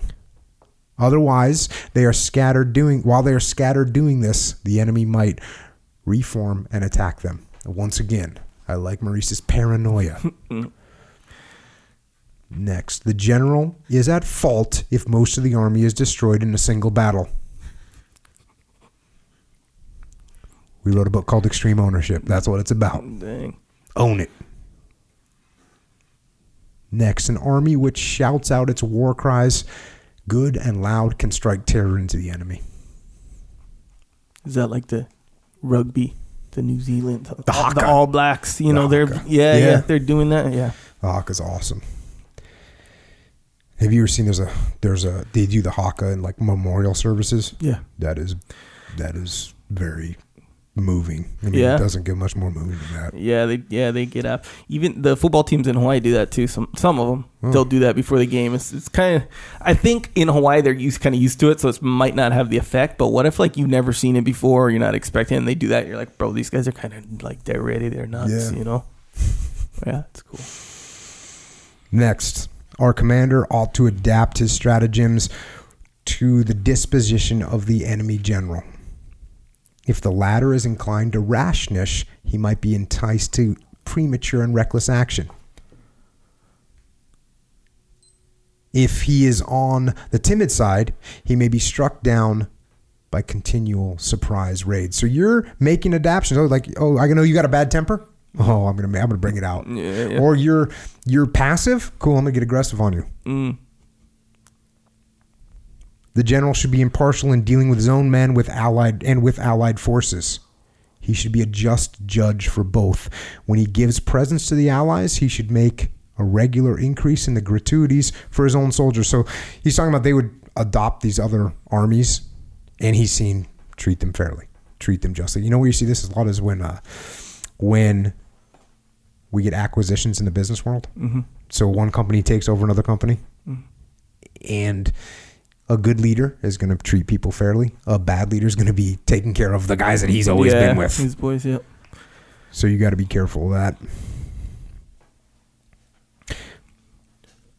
In wartime, the general should do more than his share of the work and take less than his share of the gain. This will enhance his reputation and secure for him the goodwill of all. Do more than your share of work and take less of the share of the gain. Aware of the uncertainties of war, the general ought to be ready, even after victory, to listen to the proposals of the enemy for peace on advantageous terms. So, got to keep an open mind. The best general is not the man of noble family, but the man who can take pride in his own deeds. Next, the general must correctly manage not only matters of immediate concern, but must also take thought for the future. Common sense. But how often do we see people not doing that? Not thinking about the future, only being concerned with what's happening right now. Next, the best leader is one who does not willingly engage in a hazardous and highly uncertain battle and refrains from emulating those who carry out operations recklessly and are admired for their brilliant success, but one who, while keeping the enemy on the move, remains secure and always in circumstances of his own choosing. We dictate the situation. We dictate the situation.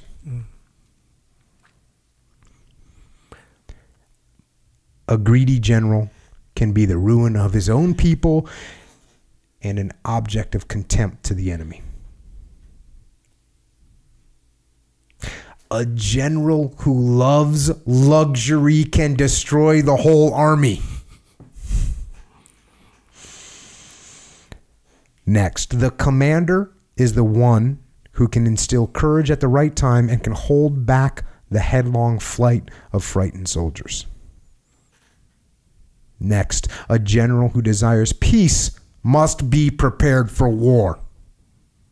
For the barbarians become very nervous when they face an adversary all set to fight. That is why my foreign policy is one word: strength. Because the barbarians get nervous when they know you're ready to fight. Mistakes made in ordinary affairs can generally be remedied in a short while, but errors made in war cause lasting harm. This is why combat is like life, but amplified and intensified.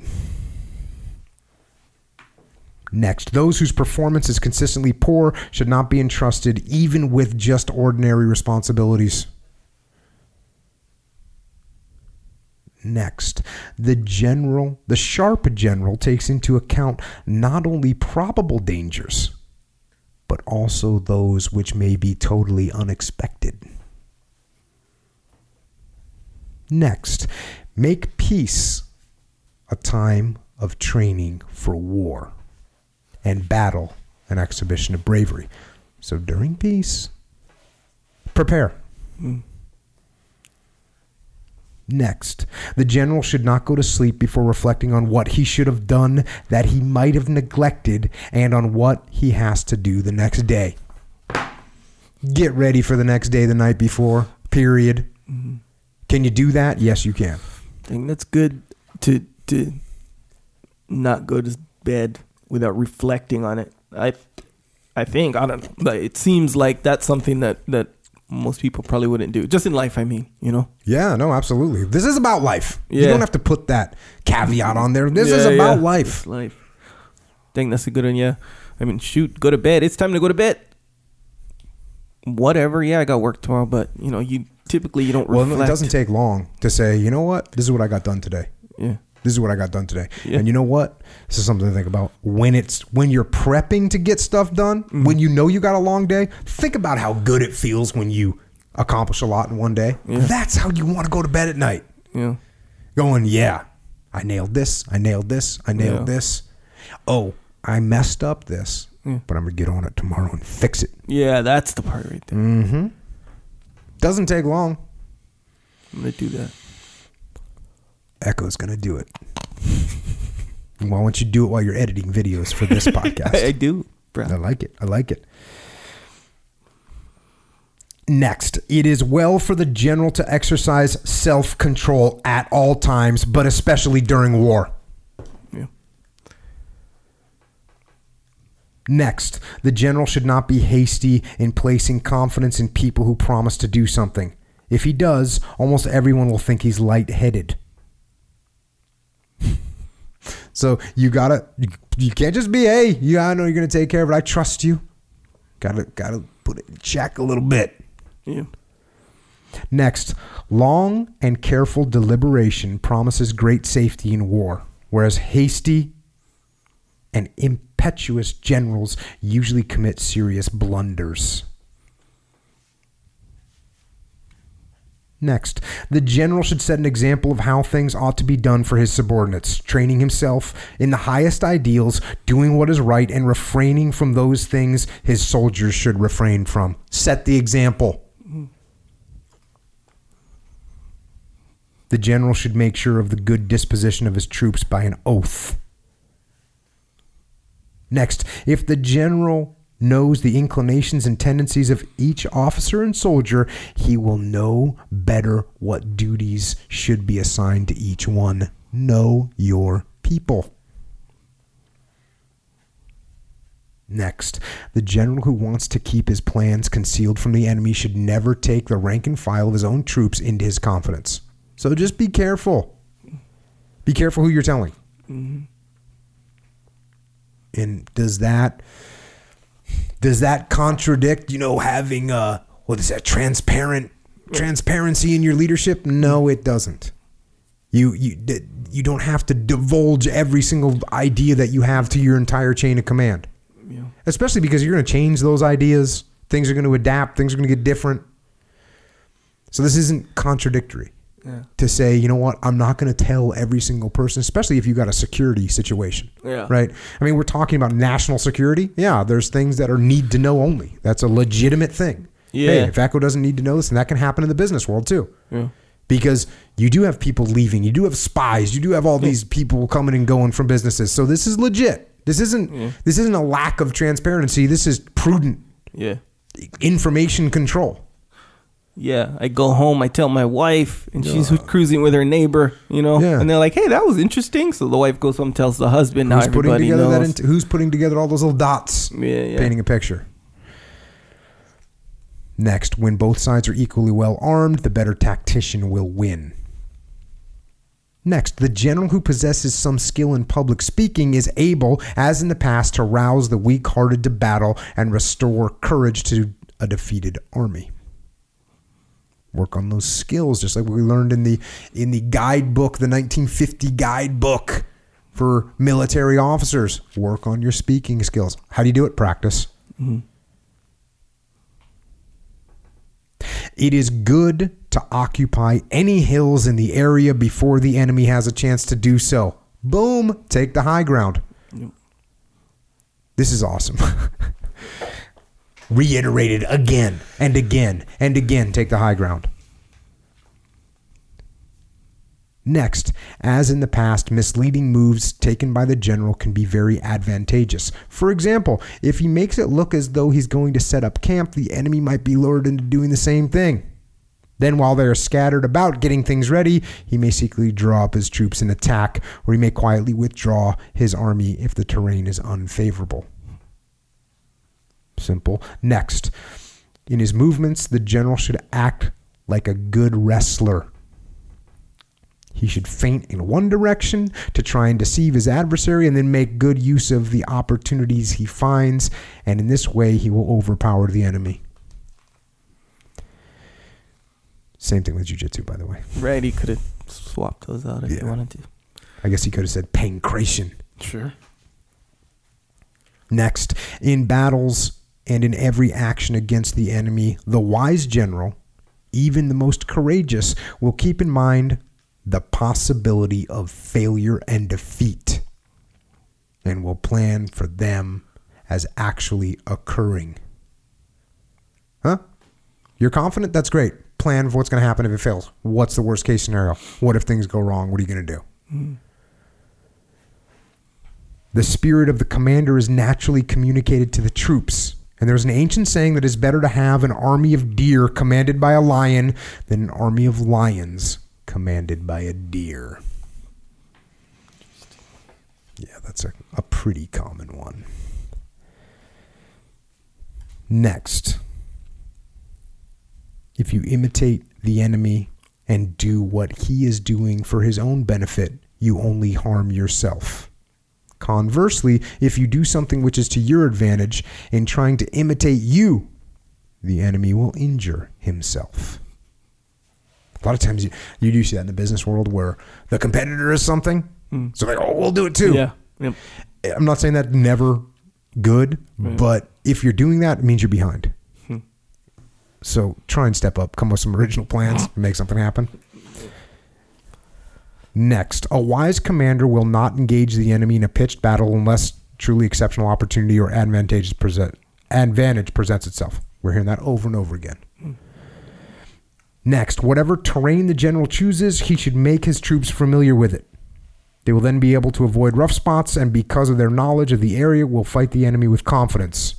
Know your terrain.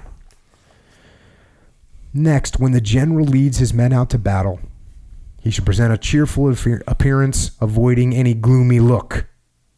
Soldiers usually estimate their prospects by the appearance of the general. So if you're in a leadership position, that's what they're saying. If you're in a leadership position, the people are watching you. And if you look like sullen and downtrodden, guess what? They're going to think we're about to get whooped.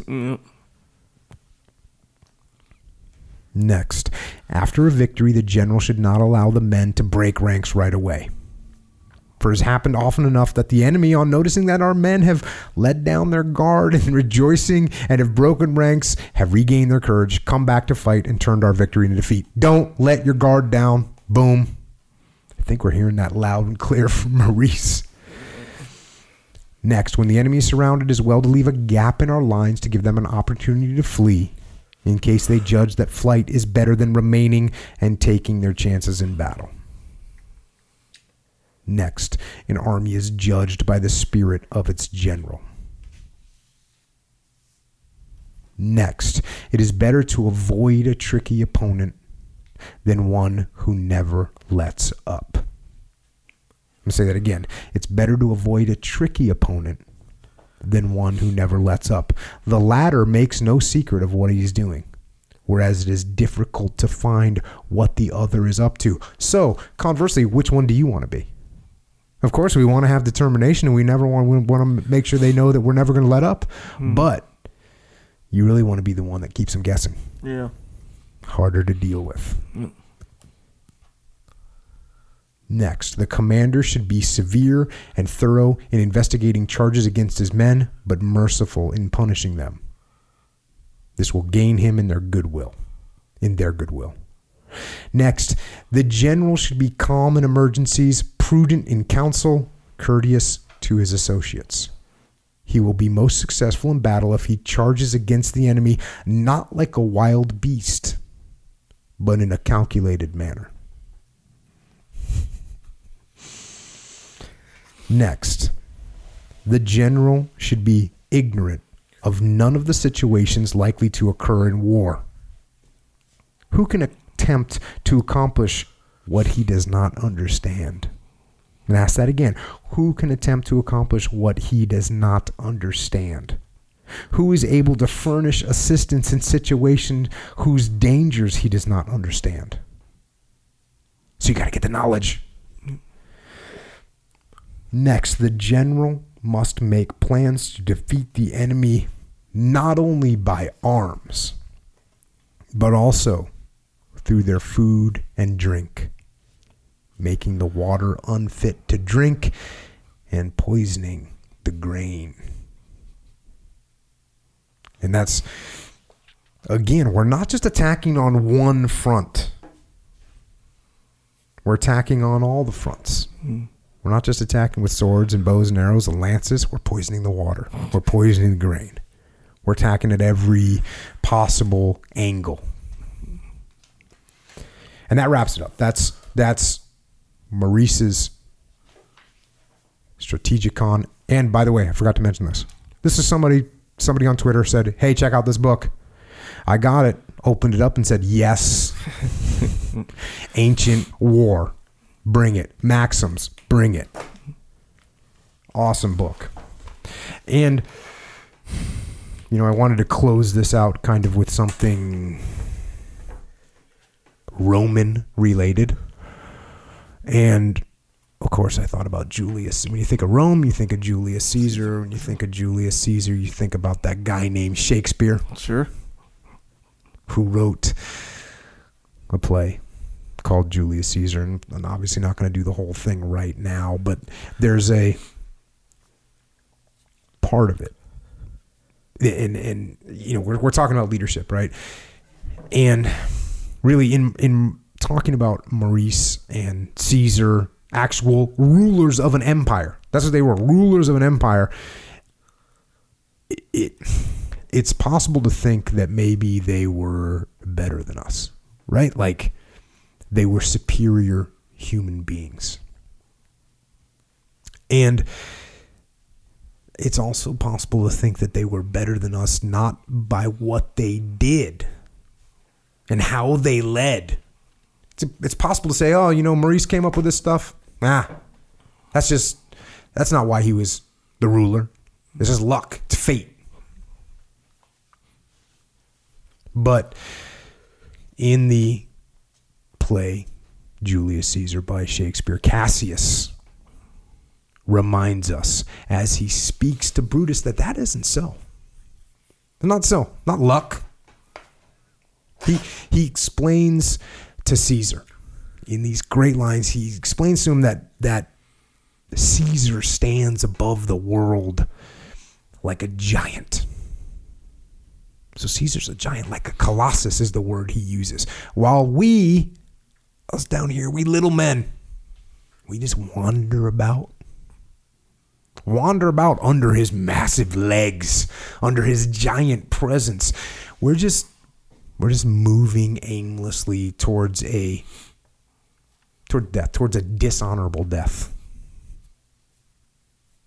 But this is what I like about it, is then Cassius explains that it isn't fate that has put Caesar into that powerful position, but that men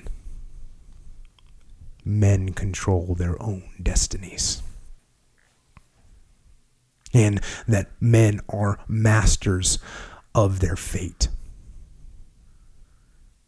And that the fault in men, the thing that holds us back from greatness, it doesn't lie in chance. It doesn't lie in the way that the stars are aligned. No. The fault lies within us, not in the stars. It is our fault that we become slaves instead of kings. And this is how Shakespeare put it. Why, man, he doth bestride the narrow world like a colossus, and we petty men walk under his huge legs and peep about to find ourselves dishonorable graves. Men at some time are masters of their fates. The fault, dear Brutus, is not in our stars, but in ourselves. That we are underlings. So Cassius there is making an early case for ownership, for extreme ownership, which is obviously something that I believe in. And that is that you can't blame fate. You can't blame the stars. The fault lies within us. And you got to own it. You got to own that fault. You got to fix it. You got to dictate your own future. Don't let fate dictate your future. You got to make that decision to be better. To be a king, like Caesar, to be a general, to be a leader. And most important, to be a free human being. That's what he's talking about. He's talking about underlings. They're slaves. Don't be a slave. Don't be a slave to any other man, and don't be a slave to weakness, and don't be a slave to sloth. And don't be a slave to your ego. Don't be a slave. Be free. Free your mind. And the thing is, you can't free your mind until you realize, like Cassius says, the fault is in ourselves. And the pathway to overcoming our faults is not complaining or blaming or making excuses or attacking others. No. The pathway to freedom actually comes from attacking ourselves. Attacking ourselves with discipline and with hard work and with physical training and mental training and reading and studying and learning. And that is how we overcome those faults. That's how we leave behind the underlings, the slaves.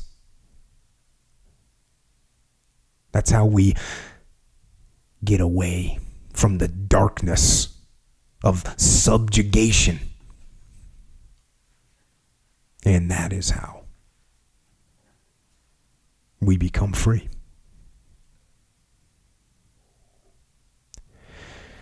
And I think that's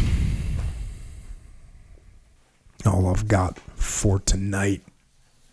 Looks like we're pretty long to slide into Q&A right now. Yep. So, Echo. Yes, sir. If we are not going to do Q&A, I have a question. Hit me. If people wanted to support this podcast, sure. Do you know of any ways that they could do that? I do, as a matter of fact. Let me go ahead and tell you about it. So, people have been asking me, and not the kind, you know how like some people they'll say that they'll be like, hey, a lot of people have been asking me about this, but it's like 2 people, you know, and they say a lot of people. It's not that case. This is a lot of people, probably like 20 people, which is a lot of people asking the same question. By the way, a lot of people asking the same question. So anyway, they're like, hey, what supplements or are these on it? I'm talking about on it. So the supplements of the krill oil, is that the good stuff? Is the Shroom Tech, is that the good stuff? And I was like, cool. Yeah, they're the good stuff or whatever. But so you kind of think, and I was thinking about this when I was actually working out, and I was like, hey, to myself, it's not like the supplements you take aren't gonna like get you in Jocko shape, you know. It's gonna be like all the other stuff. Like, you mean hard work? Yes, exactly. You know, workout, diet, rest, like all this stuff. And if you have like, you know, whatever goal, the supplements are going to they're going to help you get there faster. They're going to create less roadblocks, you know, injuries, all this other stuff. Keep you in better health, like all this stuff. Right. But the way I don't know, I could have been taking it wrong though, that it sounded like they were like, oh yeah, I'm looking for like the answer kind of thing. Not all of them, but that's kind of, I don't know, maybe it was just collectively that's what it felt like. Yeah. So I think that's important to point out. Supplements are not the answer. Yeah. Your squat rack is the answer. Yeah. Your pull-up bar is the answer. Yeah, and you got to do that stuff like over and over and over. Yeah. Like, you know how, okay, I'm not going to mention his name, but one of my friends would be like, yeah, you're a genetic guy, whatever. You know, they'll be like, yeah, your genetics are like good. And I'm not saying my genetics are not good. I'm not going to say they are or are not. I'm not saying that. But I got into like working out when I was 14 years old. Didn't stop, by the way. Knew about like diet and all this other stuff. So when you hit, let's say you had not started working out when you're 14. Let's say you were like, oh, you know, I know what a weight room is kind of thing. I'm out of shape. I'm 35 or whatever, however old. And you say, I want to get in good shape. It's like, that's a completely different situation, you know? Yeah. And you could possibly try and blame the fault on your genetics, but it's not the fault of your genetics. Exactly. It's not the fault of the stars, baby. Nope. Exactly. The fault is yours. Yeah. Because you didn't work out. Now, you could say, hey, wasn't in the environment. Okay, cool. Yeah. That doesn't matter anymore. Right. What matters is how you're going to fix it. Yeah, what are we going to do? Exactly right. So, which brings us to the same kind of this profound, maybe fundamental concept of it's not these external things. You're not going to escape the fact that if you want to like get in shape, you got to go get in shape. And that entails these fundamental things. It's not going to be the supplements. It's not going to be your genetics. The supplements, genetics, all this stuff, that's part of the game for sure. But that's not what's going to get you there. So that being said, I'm going to recommend some supplements, but in the hopes of us, everybody, being on a good workout program. Yes. Okay. These will help you if you are on a good workout program, by the way. These will definitely help you. Yeah. And a lot of people, speaking of, again, a lot of people, I don't mean 2. Yeah. I mean more than 2. I mean, decent. I mean, think about all the people on Twitter that have said, "Oh, I've been taking krill oil. Yes, my knees feel better now. Oh, my shoulders feel better now." That's a fact. Krill oil works. Yeah, and personally, however many people told me that it worked for them, that has no bearing on my understanding that it works, because it works for me. And I don't take like protein massive gainer to get big. I don't do that. You can, I guess, and that's cool. And I'm not going to recommend necessarily that. But like krill oil, for example, like that will keep you in the game way more, in my opinion, than like a creatine situation. I think. And again, I agree with you.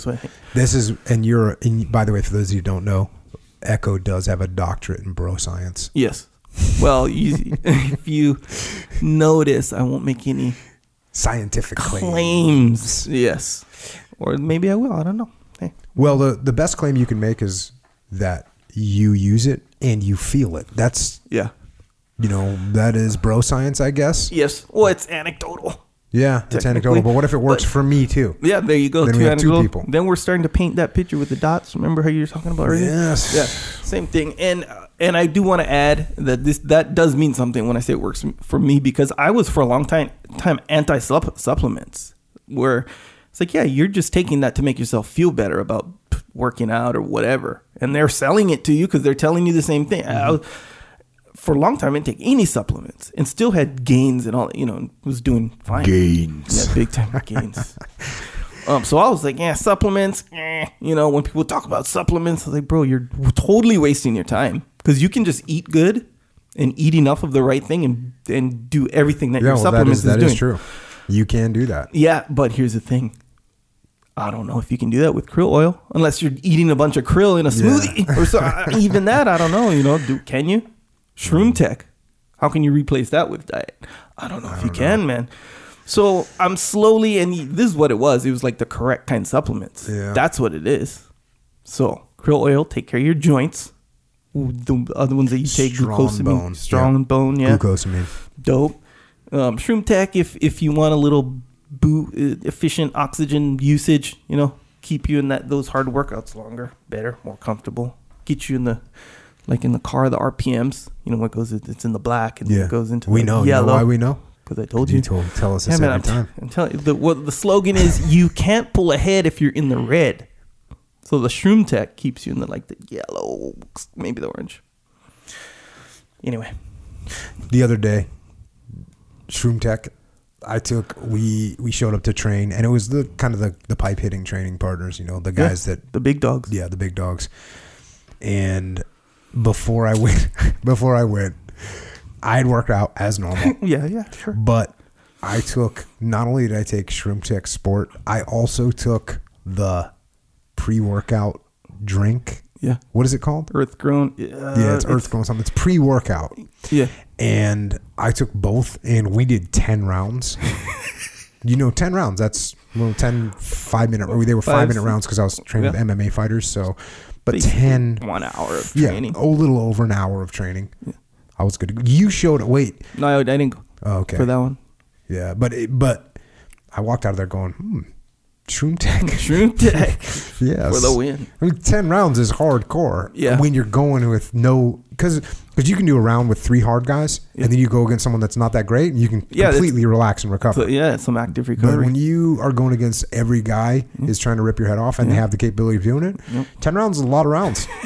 Yep. So the Shroom Tech. And the feeling there is, because I've been in the same boat, I'm not going to necessarily say 10 rounds, but in the same boat where there's a lot of rounds for Echo.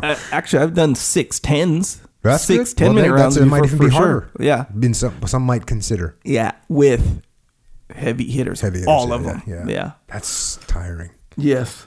So basically what the Shroom Tech will do is, put in layman's terms, what it'll do is, the feeling, let's say you go 6 10s. Well, actually, can you do scientific terms for us here? No, I'm going layman. Thank you.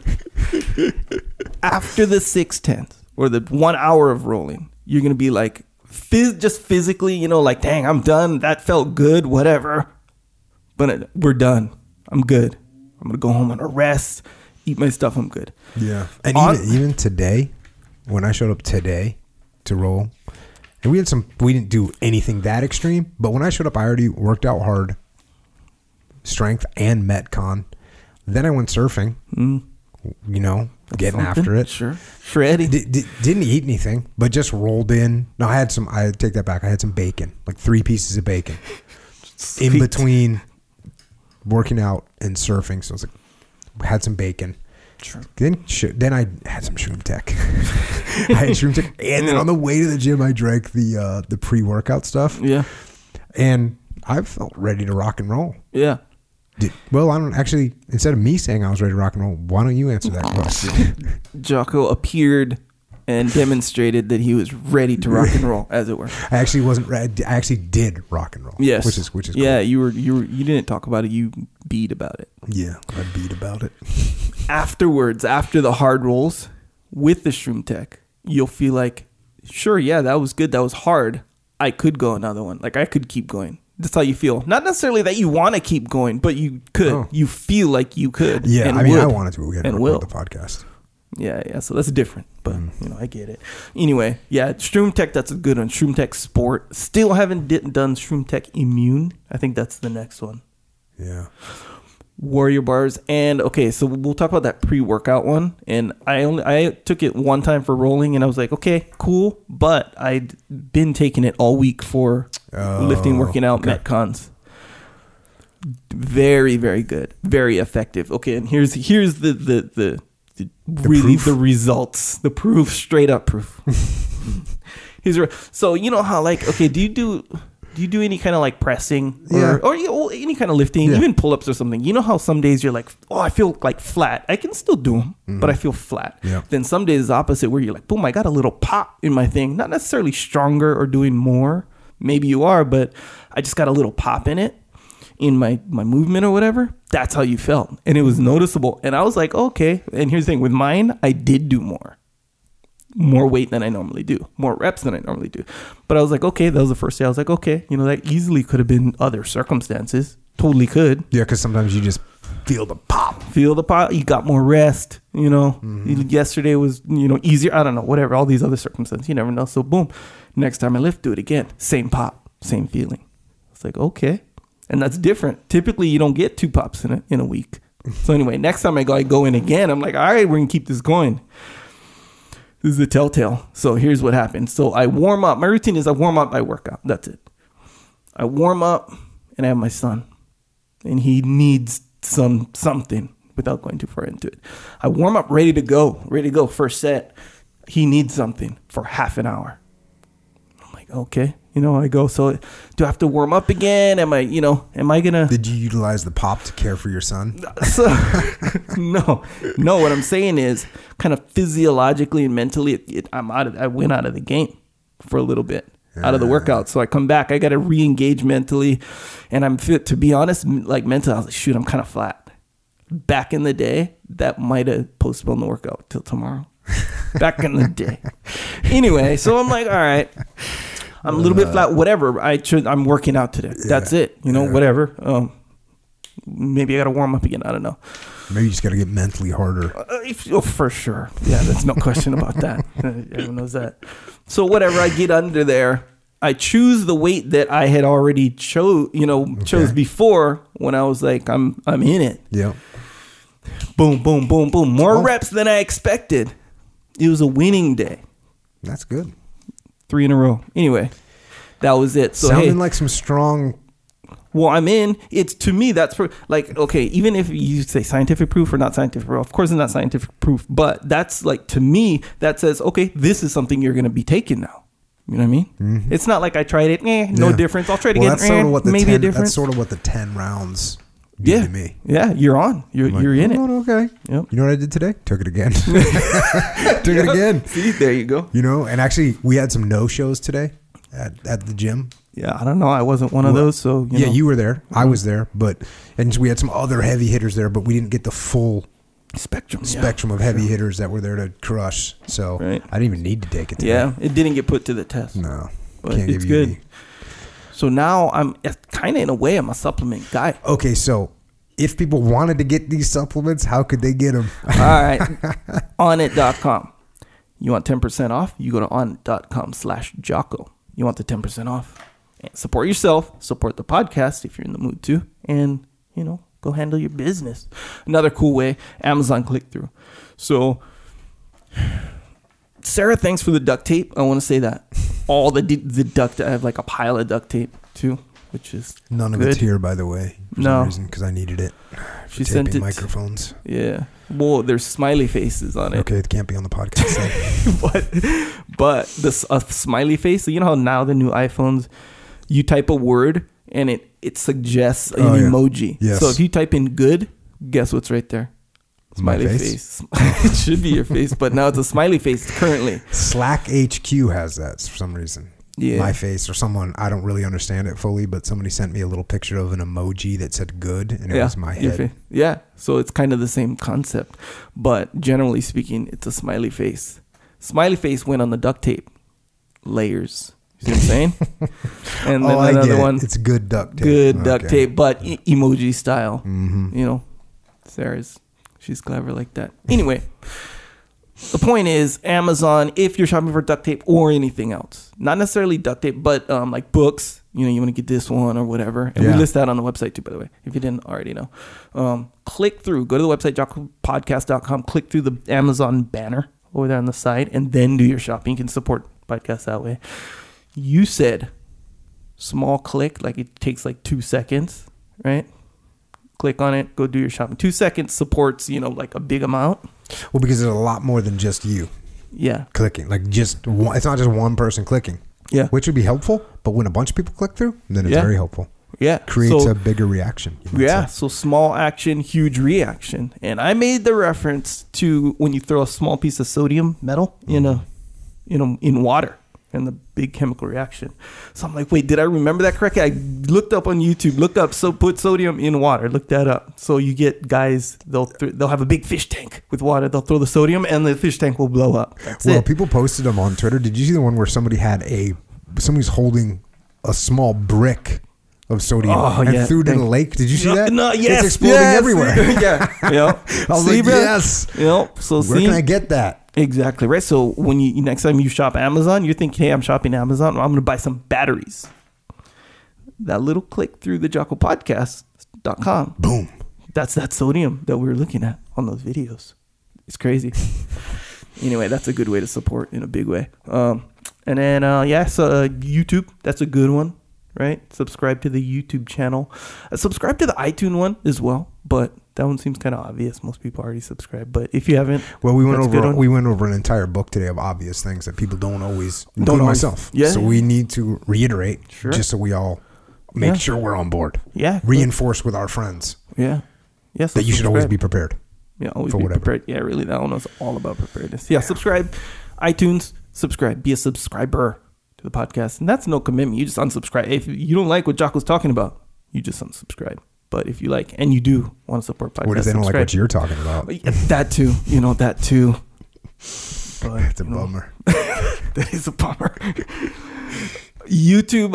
Luckily, you don't talk a lot. Yeah, I try to keep it. You don't like Echo? Sometimes you can just suck it up. Fast forward his voice. Hold the line. Yeah, on most if you don't like me, apps, you're pretty screwed. Yeah, you can have a long struggle. Maybe there's people that are out there just listening to Echo. They're like fast forwarding through me. Yeah, you press the skip 10 seconds. Echo's about to say something super dope. Yep. The one guy, my mom or something like this. Anyway, YouTube. We do more videos now. We put out the shareable McNuggets. Bro, how's this? My brother the other day, he's like, hey, this new guy.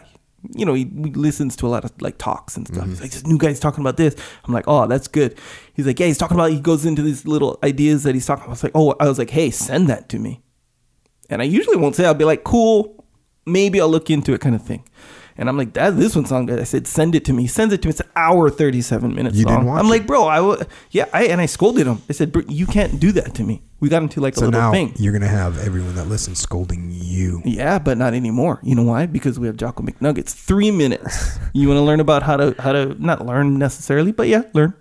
If you want advice, good advice, Jocko advice on how you should approach college, after the military, after high school, whatever, go ahead and listen to that. 3-4 minutes, boom, you're good to go. You're ready to go to college. You're ready to function.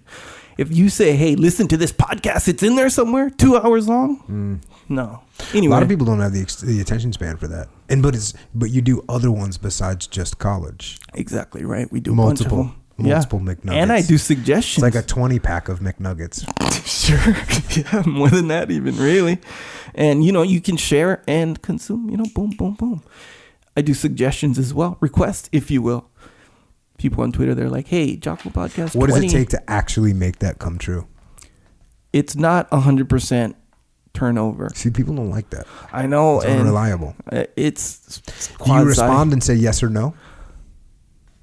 Kind of. Yeah. I don't say yes or no. Like, yes, I'm going to do that one. I just noted, So, yeah. People they're like all good. Noted. I know. But when they see them, boom, there it is. Yeah, you should actually tell them.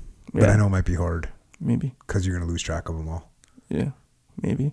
Or maybe you should just do them all. Oh, yeah, maybe. There it is. I think that's the answer. But yeah, so, There's no downside, right? There's no downside.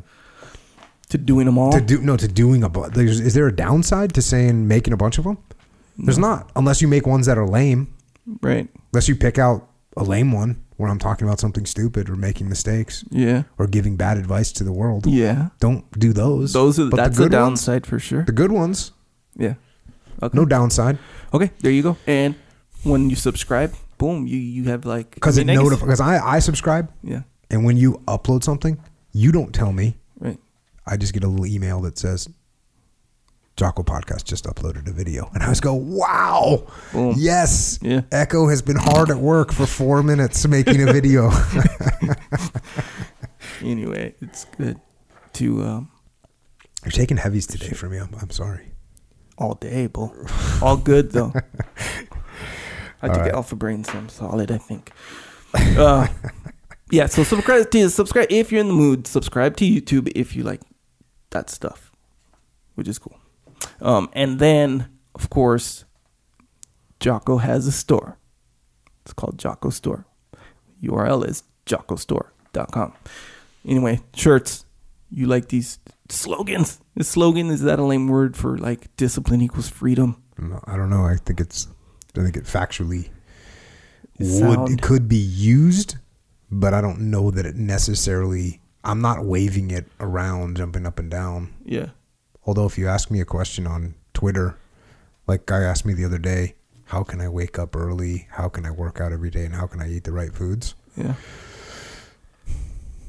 I'm just going to tell you discipline. Right. There you go. That's so easy. Yeah. Yeah. Well, the point there is that there's some shirts. They're cool. I think they're cool. But if you think they're cool, you want to support podcasts, you get a shirt, a hoodie, like some good stuff there. I think add even some more stuff. And look at them. If you like some stuff, get some of that. Support the podcast. Support yourself too. Get a new shirt. It's kind of cool when you order something, the day it comes in. Even just regular Amazon stuff. I bought this little microphone adapter for my other stuff. It comes in. What's your other stuff? I do stuff. This is kind of messed up. I'm going to do no other stuff. I'm just doing this. I know, bro. Anyway, so yeah, when, shirts come in, you can wear them. You got a new shirt. Discipline equals freedom. Jocko's head says good backwards. So when you look in the mirror, it's telling you good, like, that whole thing. Yeah. That's a good one. Whatever else. The coffee mugs, working with this guy, Chris, he's really helping me narrow down a better travel mug. Yeah, the travel one. It's going to be good. Real good. That's good. Anyway, other stuff on there. Look at it. I'm not saying buy it. I'm saying go there. If you like something, get something. And if you want to support the podcast. Yes. It's a good way to support the podcast. Yes. And actually, maybe someone will ask you about what that means. And you say, I listen to a podcast. Yep. Which happens a lot according to my experience and the experience of others that email me. They spread the word. People will be like, what does that mean? Who's that guy on your shirt? Mm-hmm. If you're like, and here's a funny one that you wouldn't really think of. So let's say I'm wearing the Jocko Good shirt, has your face on it, right? I'm at my friend's house, barbecue, whatever. And we're like, hey, let's all take a picture. And you have the thing, and it's, the square that finds the faces. Yeah. It's finding your face on my shirt. That's weird. And they're like, oh, wait. They're like, haha, it's finding the face on your shirt, Echo. And then later on, they're like, who's that on your shirt? Boom, spread the word. It's like one of those kinds of things. I like the idea of spreading the word. Because what's cool is, I get a lot of messages, people saying, hey, thanks. Yeah. I lost 40 pounds. Hey, thanks. I'm back in school. Hey, thanks. I got a promotion. I'm not doing any of that. You guys are doing it. But you're somehow influenced on the fact that you're getting your discipline together, you're working hard, and your life is getting better. So when you spread the word, you're helping somebody else too, which is cool. Yep. 100%. But yeah, those are the ways, Other ways, there's Psychological warfare. And here, this is an ambiguous one. So, no more. Oh, wait, no. Everyday. Those are two different ones, right? No more and everyday? Yes, I believe so. Okay, I listened to the everyday one. Because you know how like when you're like, hey, I'm new. I turned over a new leaf, whatever the expression is. My New Year's resolution, and you go hard. Typically you go hard. You're like, carbs are gone. You know, you don't cut a little bit, they're gone, right? Yeah. After like a little while, usually like 4 or 5 days, you're kind of like, maybe not gone. You know. So you listen to every day, right? Every day, it not only does it like make you like fired up to keep going, but it puts it in perspective, you know? Yeah. It's like I don't know, this is a cliche, but Michael Jordan or something like this, someone who's successful, you know? He didn't go back to old him 5 days later, you know? No. And that sounds real obvious. And yeah, we heard that before, but that's why that's effective. So psychological warfare, if you don't know, it is an album, a spoken word album. It's available on iTunes of like little, for lack of a better term, psychological warfare. That's yeah, what it like is. verbal. You can listen to it. It tells you to get after it. Yeah. Under certain circumstances. Yeah, you know? it's actually specifically made to deal with common everyday weaknesses that we all face. So when you face one of those weaknesses, you can just press play. Track 7. Yep. Track 4. Yep. Oh, everyone that's asked for an alarm clock to wake up, just get this album, set it as your alarm tone. I'm waking you up in the morning. Yep. Tell your wife. tell your significant others. Otherwise, they're going to think there's a strange man in the room talking to them, and they're going to freak out, pull out their firearm. Bad things can happen. Affirmative. But psychological warfare. It's on iTunes. Yeah, I should put on like Amazon Music too. That's a good one. Should. Yeah. But yeah, currently iTunes, search psychological warfare. It's on Google Play too, Jocko right? Willink. I don't know. I don't know if the podcast is. No, I know the podcast is. Yeah, the distribution channels. Oh, you need to expand. Yeah, I got to expand for sure. Expand. Get in the game. Yeah, but that's a good one. And incidentally, supports the podcast. That's true. Very true, which is appreciated. All right. So also, you can get Jocko White tea. That supports the podcast. And it supports you. Yep. And it's in stock. We got a bunch of it. And it will do things to you. If you want to crush the souls of your enemies, drink some Jocko White tea. It'll be a little bit easier to do that. Yep. It'll taste better. So that's that. We had Get After It mugs. They're out of stock. I sent one to Joe Rogan. He took a picture of it. They were gone. They're gone. So I got more being ordered. They're being made. Logistical nightmare. All that. Sorry. Keep checking. They'll be back in stock. They say get after it. While you're there on Amazon, you can also get a book called Extreme Ownership, written by me and my brother Leif Babin. It's about leadership and it's about combat. So if you like the podcast, you'll dig that book. You know, I also have another book that's going to be coming out in May. It's not available for pre-order yet, but it will be. And I will announce it when it comes out. I think everyone's going to be pretty psyched on it because I am. And also the Extreme Ownership Muster, May 4th and 5th at the Marriott Marquis in New York City. This is it. This is the gathering. Yep. It's about leadership. It's about strategy. It's about tactics. It's about getting after it. Google it. You'll find it. We'll see you there. And until we see you there, if you want to see us, well, we can actually be found all up in the interwebs. We are on Twitter. We are on Instagram. And you gonna also could find us on Dash Facebook. Iboha. Cruising with you, my Frenchie. Echo is at Echo Charles, and I am at Jocko Willink. Thanks for the support. And, you know, we talk a little bit about these Amazon clicks and the store purchases and the getting the tea and the mugs and the t-shirts and all that stuff. Just so you know, that support is actually literally what fuels the podcast. That's what the podcast runs off of. So thanks for all that. Truly, we appreciate it.